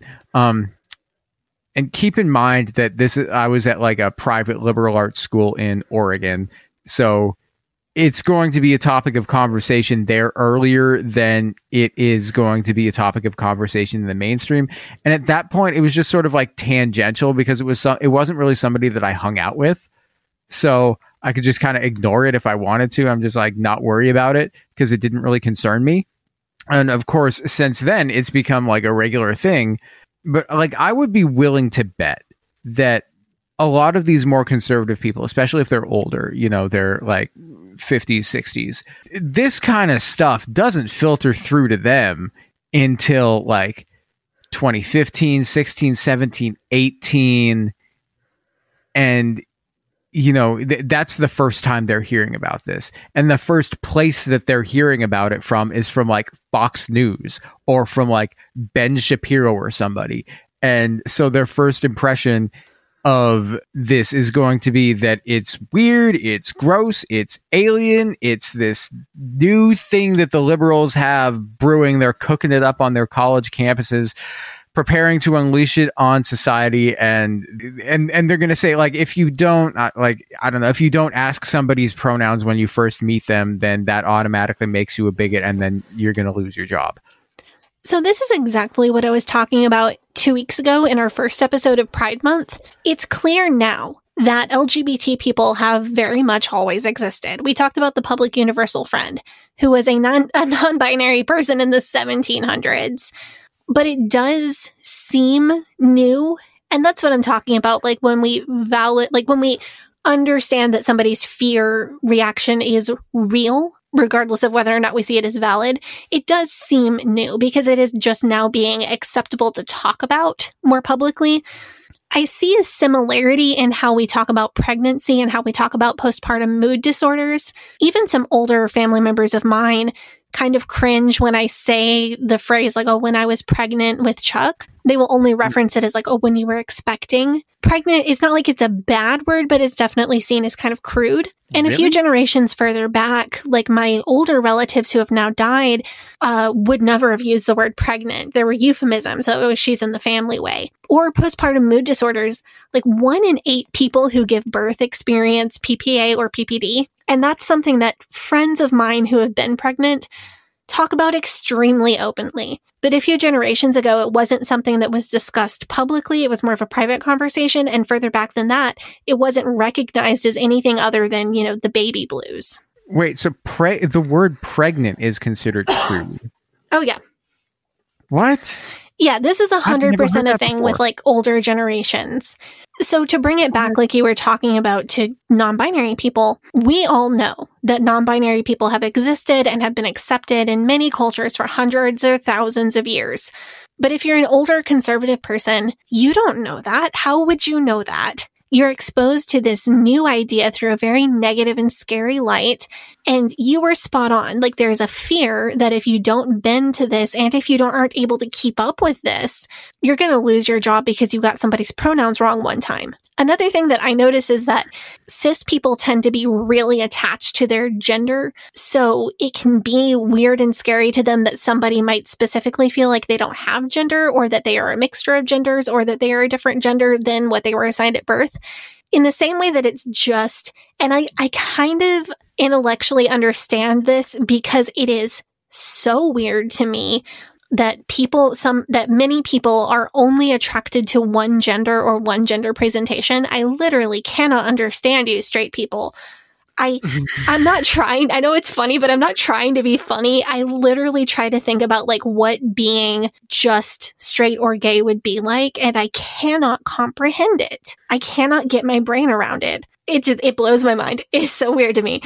And I think like in that same way, it can seem so mysterious to people who are cis, who feel very secure identifying in their assigned gender at birth, that other people are not cis. And I think what's crucial to realize is that it is a real fear. If you're trying to help somebody deconstruct this, like I said earlier, you're going to get nowhere if you're not willing to accept that it does feel scary to them. Now, some people are just bound and determined to be nasty and hateful and harmful to people who are different from them. And you're not likely to be able to help that person until they're ready to change. And you might get yourself in an emotionally really unsafe situation if you try to force change on somebody who is just bound and determined to be nasty. But a lot of other people, they have this fear instilled in them. They feel like everything is changing too quickly, that they can't keep up, and that the liberals are going to indoctrinate their children and put them in jail for expressing a different opinion. And they deal with that by taking a hard right turn into that hateful rhetoric. That can be taken apart, but you're going to have to be able to bite your tongue and understand that it is actually scary for them. So I think there's also you know how in like the 90s and the 2000s, it was like it was seen as racist to even talk about race. You know what I'm saying? Like, you ever watch TV shows from like the 90s or like the early 2000s, and some character will be like, "Oh, I have a new girlfriend. She's black," and the guy is like, "Huh? I didn't notice. I guess I don't see that." So you know what I'm saying? Like the I don't see color ideology was very much like the hip thing until people realized that that's actually not ideal. Yeah, but that was like the thing in like the 90s or the 2000s. There's a lot of people that I feel like they have the same sort of attitude towards this thing, towards gender and towards sexuality and stuff. Right. And if you're talking about like accepted terminology changes at the time, I think the correct thing, like people thought the correct thing to say, like the best way to be respectful was to refer to Black people as African American. And now, like, people of color have asked us to use Black. That is the generally accepted term. We capitalize the B when writing. That's what is in the APA style guide now. That is what is the correct term now. Like, that has changed. Like, there's sort of that mentality, though, with a lot of these people, that they do not like discussing something that's like a slightly uncomfortable topic. So it's going to be the same with gender, like, and it's like all new terminology to them, and it's easier for them to just say, "F it." If my choice is between constantly figuring out what the right terminology is this week versus last week, or just not bothering with any of it, then I'll just keep using the language that I've been using for 45 years. I'm not changing now. If people don't like it, then, you know, that's their problem.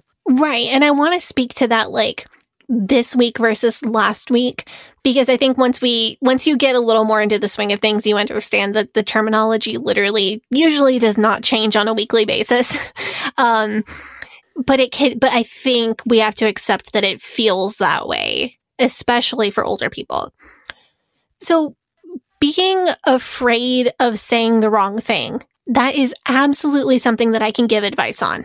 I think this fear comes further down the line than the fears that we talked about in the first half of the episode. So someone has accepted that they're willing to learn, willing to possibly change some of their beliefs.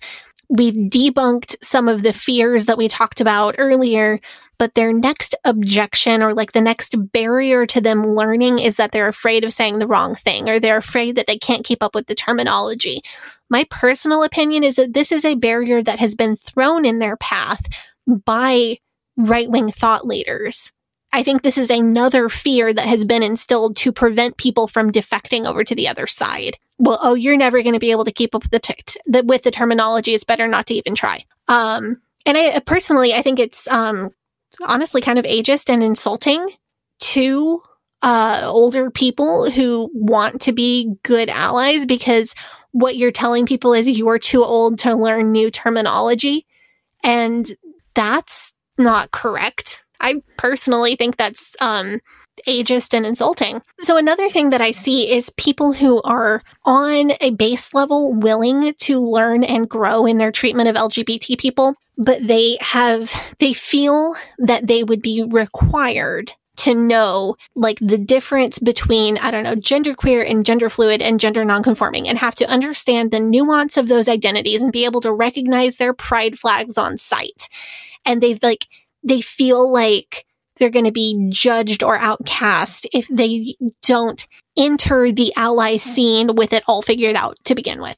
I mean, I'm going to be honest, man. I don't know the difference between those. Like, I'm sure that somebody's told me what the differences are, and I'm sure that I've read it somewhere, but I think I just filled that part of my brain up with F1 trivia.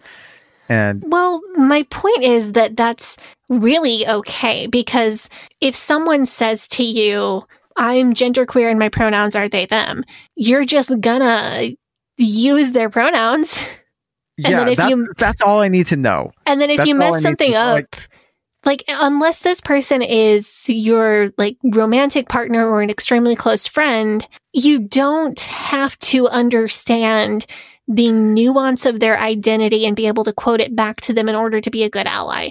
And if you mess something up and they correct you, you're just gonna like say sorry and move on and like do it right the next time, right? Yeah. No, I've not had a problem with pronouns. I don't think the only time I've ever had issues with it was somebody told me that it's not theirs. It was something with an X.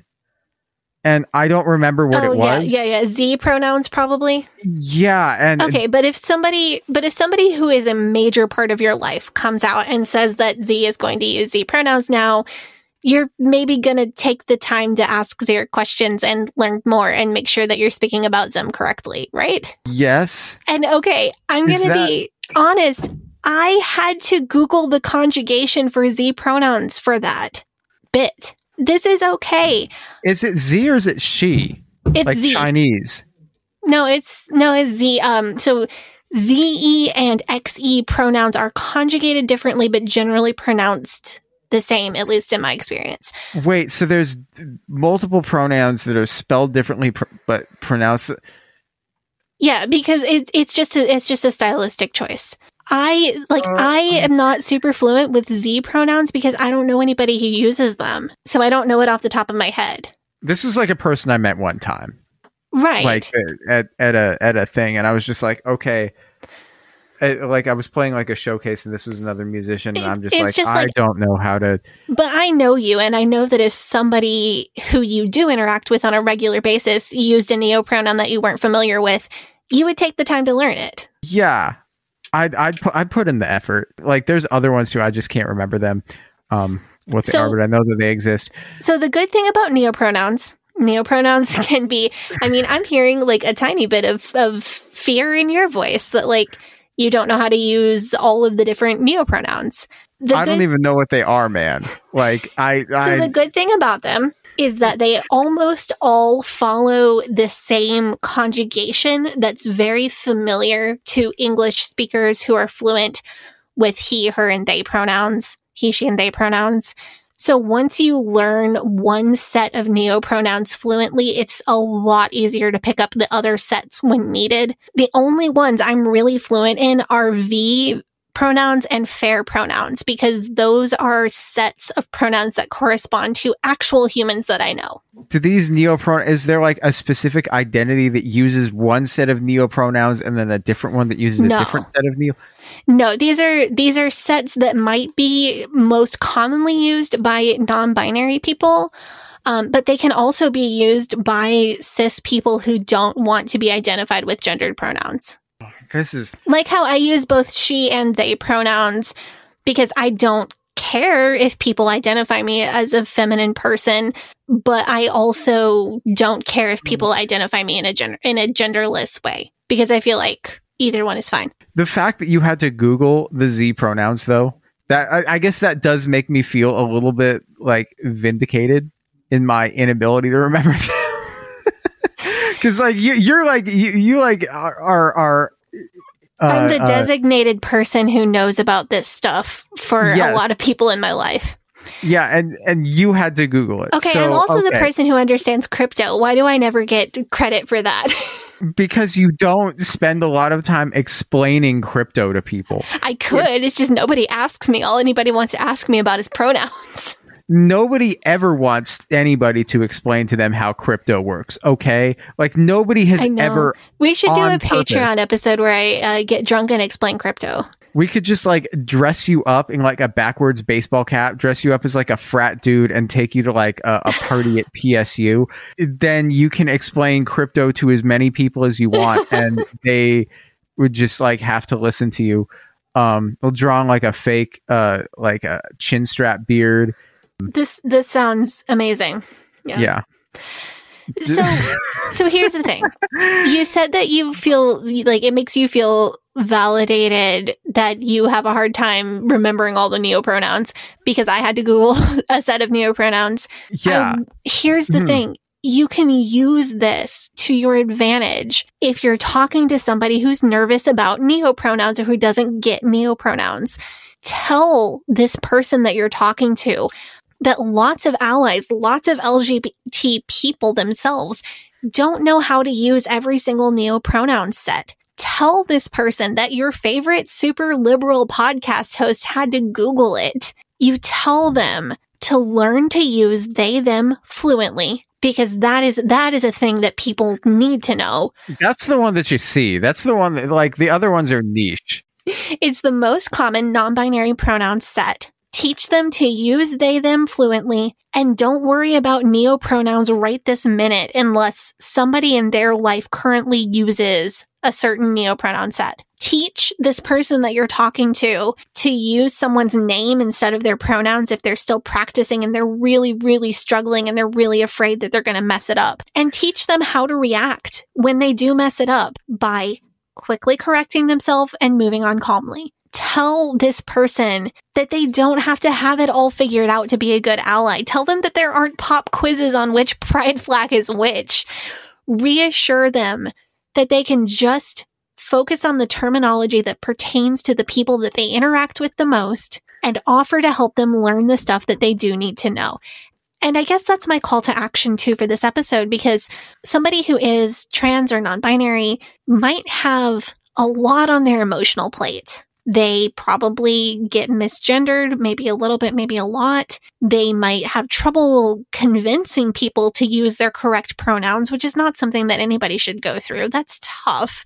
They might have non-affirming family who insist on calling them the wrong name and pronouns, and that sucks. Like, that's cruel. It's not fair to ask every trans person to always be perfectly gracious and poised in the face of micro and macro aggressions that they face every single day, and always be available to answer any question and explain their pronouns, and always be perfectly gracious and poised about this whole thing. It's great when trans people are able to answer honest questions about their identity or their pronouns. I think that's an awesome educational tool when people have the space and the emotional safety for that.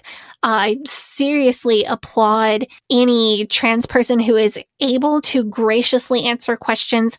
I personally know a lot of people who have been deconstructing on this topic who have been immensely helped. Like there was a Facebook thing that was going around, and I usually see it pop up on a couple friends' walls during Pride Month. It's like a list of questions, and like a person who is trans or a person who is non-binary will post this to their Facebook wall and say, hey, anything on this list of questions, feel free to ask me. And it'll have questions about like their transition process, or like when they realized they were trans, or what it feels like for them, or what their pronouns are. And it's like a way of opening up the conversation. I love that. Again, I applaud anybody who is trans that is able to do that safely. But this is a great place that allies can step in and be supportive of LGBT people and less marginalized LGBT people like myself, people who are not in danger because of their gender or sexual identity, people who are secure in that identity and are accepted by the people around them. This is a great place for us to step in. I have several people in my life who depend on me to help them keep up with changing terminology, to teach them pronoun sets that they're not familiar with, to correct them if they say something that's maybe not ideal and teach them how to say it better the next time. I have websites for pronoun practice. I'm sure I've mentioned this on the podcast before. I knew someone who was really struggling with using the singular they pronoun for a person in their life. And they really wanted to get it right, and they were just having a tough time making it habit. So I wrote them a bunch of sentences using they, them pronouns with the name of their person who had recently come out as non-binary in the sentences. And then I practiced those sentences with the person who was struggling. This is the kind of practical support that allies and less marginalized LGBT people can provide. Did you do sentence diagramming? No, Gavi, I did not diagram the sentences, but the skills that I learned in sentence diagramming helped me to understand the objective and subjective pronoun cases. You tell me what a reflexive pronoun is. I don't know what the that is. No, I'll tell you something, Sadie. I tried learning German in college because it was a music major. I was a voice major, and you had to take French and you had to take German. I'd had French in high school, so I tried to take German in college, and I was doing fine up until we got to whatever a case is. I still don't know what a case is. If you had learned to diagram sentences, you would have learned that. Yeah, and it's not. They're not actually related, but they're usually like that is if you're going to diagram sentences, your curriculum is also going to teach you about pronoun cases and conjugations. They tried to get us to diagrams, but they didn't teach us about cases. Did you have to do verb tense? Did you have to stand in lines with your class and say, go, went, go, have gone, sleep, slept, like that? Sleeping? Standing? No. No kind of Von Trapp family school did you go to? You know exactly what kind of school I went to. It's verb conjugation. They had to do that in Little House on the Prairie. That's probably where they got it from. They probably saw it on TV. How did you learn irregular verbs? By reading books. It's amazing to me that you can use irregular verbs consistently without learning conjugations. Why? That's how you learn conjugation. Kids pick that up from reading books and from having conversation. You can get it from the context of the conversation. I mean, maybe we had to have quizzes on it in elementary school, but we didn't have to stand up in front of the class and recite. That's the type of thing that you only do if your school is hella into aesthetic purposes rather than actually teaching anything. School is a vibe, but a very specific weird This is off the cuff, but I wonder if this contributes to this stereotype that older people are going to have more trouble learning new pronoun sets that they don't usually use. That actually might have something to do with it because this is an older educational method, and if verb conjugation was drilled into you, maybe that's why there's a stereotype. Because honestly, I know plenty of people at all ages that work to learn new pronouns that they're not familiar with and do a great job. So I wonder if maybe this contributes to that stereotype. I have heard people say the thing where they're just yeah, whatever, this non-binary stuff, I think it's fine or whatever. But it's just learning it doesn't make sense in the sentence. You hear people say that. I wonder if that's because sentence structure was so much more drilled into people who were taught using older educational methods, both people who are older in age and people like me who were raised with curriculum that was idealizing the 1800s through the 1950s. For a lot of people, it's not going to really become an issue for them until somebody in their life says I'm non-binary, or somebody in their life it comes out as trans and transitions, and until it affects somebody that they already know, they're not going to get it, and they're not going to have to worry about it. I feel That's true. I understand though that it can be so much for the person who did transition to also be the person who answers every question and explains things and works on pronouns. And I think if you can help out as an ally to that person, if it's safe for you to do so, if you have the space to do so, I really suggest that you do. As far as helping people understand trans people, I found one very basic strategy that works on people that really are ready to learn. Gavi, do you remember the questions that Sam sent you for Pride last year? Like, how did you know you were straight? Or what did your parents think when you came out as straight? Sam, I remember Sam because of name as pronouns. Yes, and because Sam sent you an amazing list of questions. It was a great list of questions. It was really good. So I knew somebody who was really struggling with understanding, like, this person really wanted to accept trans people, but they felt like they were hung up on why trans people transition. It was like, why can't, like, his objection was like, why can't somebody just be a very feminine man? Why does this person need to be a trans woman? Like, why do they need to be seen societally as a woman, not just a man who's really feminine? And I finally just went around in circles and I finally just asked him, well, how do you know you're a man? And why is it important to you that society sees you as a man? Why does that matter? If somebody called you a woman, would you correct them? And that kind of line of questioning really helped get through to him. And which surprised me a little, but that seems like such a basic strategy. But when somebody is in that space of listening and ready to learn, it really can help. It's just sometimes it's the simplest things. And it's the right timing because it's situational awareness. Because if you ask somebody that who is not ready to learn, it's going to lead to frustration. But I think the whole point of this episode is like, there are people who are ready to learn, and use your discernment and try to figure out which is which. I think a lot of people listening to this show, they've had the experience of, so, somebody, like say maybe it's a friend, maybe it's an acquaintance, somebody who you run in the same circles. You see somebody posting messy on Facebook and they're saying, I'm so depressed. I feel like my life has no meaning. I'm totally lost and I really need support for weeks and weeks and weeks or months or whatever. You see somebody posting this and you're just like, I'm not really close with this person. I don't feel like it's right for me. But you see other people are responding and like talking to this person. So you're like, okay, they've got support from somebody. I'm not the right person for that. But like you see that.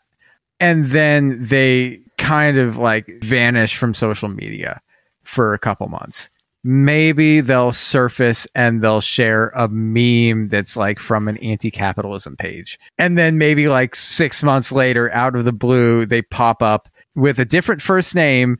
And it's a post that says, hi, I go by Luna now. I'm trans feminine. I use she, they pronouns, and I'm starting HRT next week. And then over the next year, she's only posting like happy pics in like sundresses with a supportive partner. Like, you know what I mean? Yeah, I'm counting how many times I've seen this. Yeah, like, I don't know. I've probably seen that like a dozen times. It makes me so happy. Like it's gotten to the point where if you see somebody doing like the depression posting thing on Facebook, and then you see a couple anti-capitalism memes pop up, you're like, oh, I know where this is going.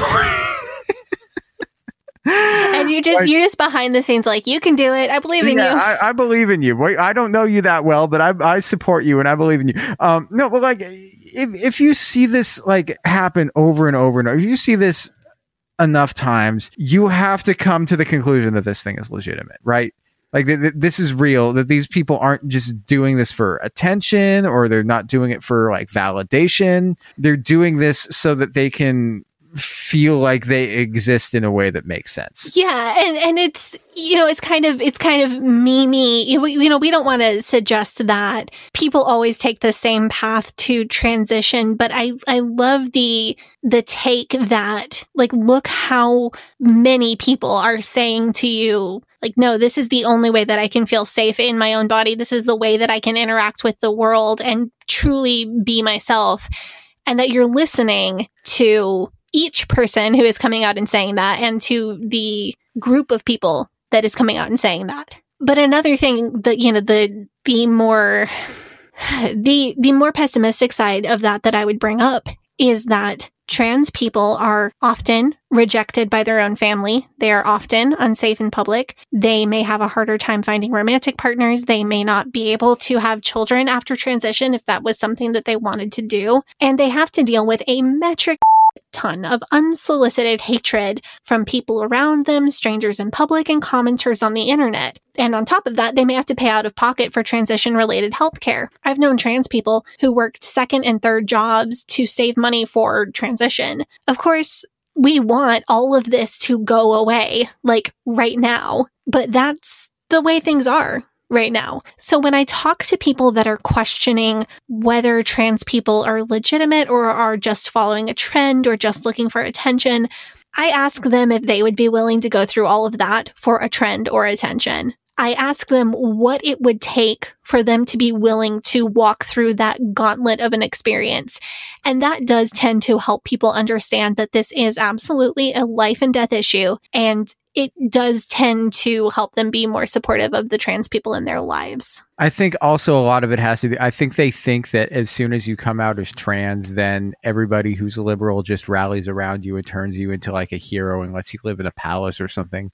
My take on that is that as being trans is seen more and more as a variation of normal, as like, hey, this is just a thing that some people are, that stereotype can go away really quickly.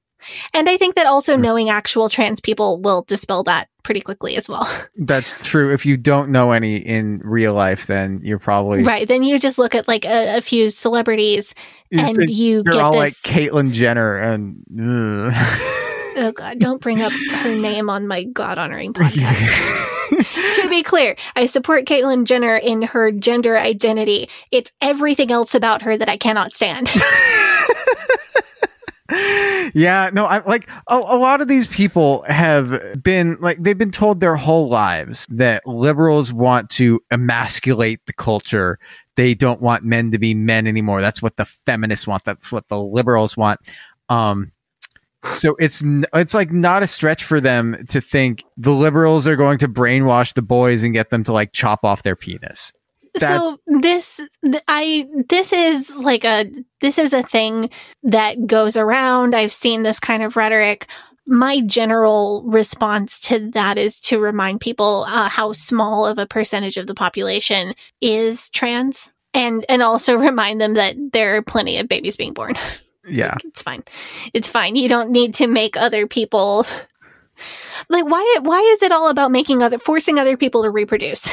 I don't know. It's like a breeding fetish. Well, yeah. So we're back to Jim Bob Duggar. Yeah. Okay. What's weirder, the breeding fetish or the chop your penis off TikTok challenge? Because I mean that's literally what they think it is. They think it's like the chop your penis off TikTok challenge. I mean, is that a TikTok challenge that you're going to take part in? No. Is there any amount of social pressure or like promises of fame and fortune that could make you take part in this TikTok challenge? No. One of the things like we're saying that queer people pop up in like. Yeah, I mean, they exist in every community, like in all of these communities historically, you know, and a lot of them got really destroyed by, you know, getting taken over. So it's not like an issue like racism where you don't really have to worry about having conversations about racism if you live in a town that's like 93% white. You know what I'm saying? Like, you can't move away from queer people. They're going to be a certain percentage of humanity across the board, no matter where you live. So you can only move to a place where they're not accepted and they have to live in hiding. And I guess that's your choice. If you really want to make that choice, if you're really dead set against this stuff, but it's not great. That's not a great choice. I really believe that I know that there are hateful and awful people in the world that are never going to listen, that are never going to change. But from my own experience and from my relentless optimism, I truly believe that there are people who are open to change. And I can't quit believing in people's ability to change. So if I could bring it all down to this, if I could bring it all down to one thing, I hope that this episode has been helpful in understanding where these fears come from and how we got to the point that we are at with the libel that is being spread about LGBT people and specifically trans people in the media. I hope I've been able to set you on a good path when you do talk with people who have had these very real fears instilled in them by either the media they consume or the people that they listen to. I hope this knowledge is useful while you're out there being a voice for the LGBT community. And I hope this empowers you to do what you can where you can. That was very well put. Thank you guys so much for tuning into this episode. I guess we forgot to say this at the top of the episode, but with any of the Pride Month themed merch that we have for sale, the profits that we make from the sale of that merchandise is going to, where's it going? Do you want to, Sadie, do you want to tell the people about the organization that we're fundraising for? So 100% of the profits of Pride merch sold during the month of June will be going to this organization. The organization is Point of Pride. They provide access to transition-related healthcare to trans people. I picked the organization that we're going to donate to this year. I chose them because they do both micro grants and very large grants. So they have large yearly grants that fully cover the cost of somebody's gender confirmation surgery. But they also have micro grants that go throughout the year to help trans people access HRT through an online app that is able to prescribe in states where access to HRT is difficult. They also provide free binders and shapewear to trans people year-round. Access to transition is, I think it's obvious that this is a lifesaver mental health-wise for trans people who want to live their authentic lives in a happy way, in a way that they are happy with. But this can also be a more literal lifesaver in places where it's not safe to get clocked as a trans person. This can help people feel more safe doing their daily activities as well. So I love this organization because I like the mix of larger and smaller financial grants that they're able to give. And I liked the mix of direct action and activism that they do. So again, 100% of our Pride Month merch sale, or our Pride-related merch sales for the month of June, will go to this organization. All right. And you can follow the podcast on Facebook and Instagram at Leaving Eden Podcast, on Twitter at Leaving Eden Pod. You can join our Facebook group, which is facebook.com/groups/Eden Exodus. You can join our subreddit, which is reddit.com/r/Eden Exodus. Sadie, do you want to plug your socials? Yeah, you can follow me on Instagram at Sadie Carpenter Music, on Twitter at Hell Yeah Sadie, and on TikTok at Sadie Carpenter 1. And you can follow me on Facebook, Instagram, and Twitter at GAVRIELHACOHEN. Thank you so much. You guys have a great day. Happy Pride, everybody. Bye-bye. But old rolling river of time, you've healed me in too many days. No regrets, no confusion, there'll be no pollution. I'm so thankful I've decided to change my ways. I'm so thankful I decided to change my ways.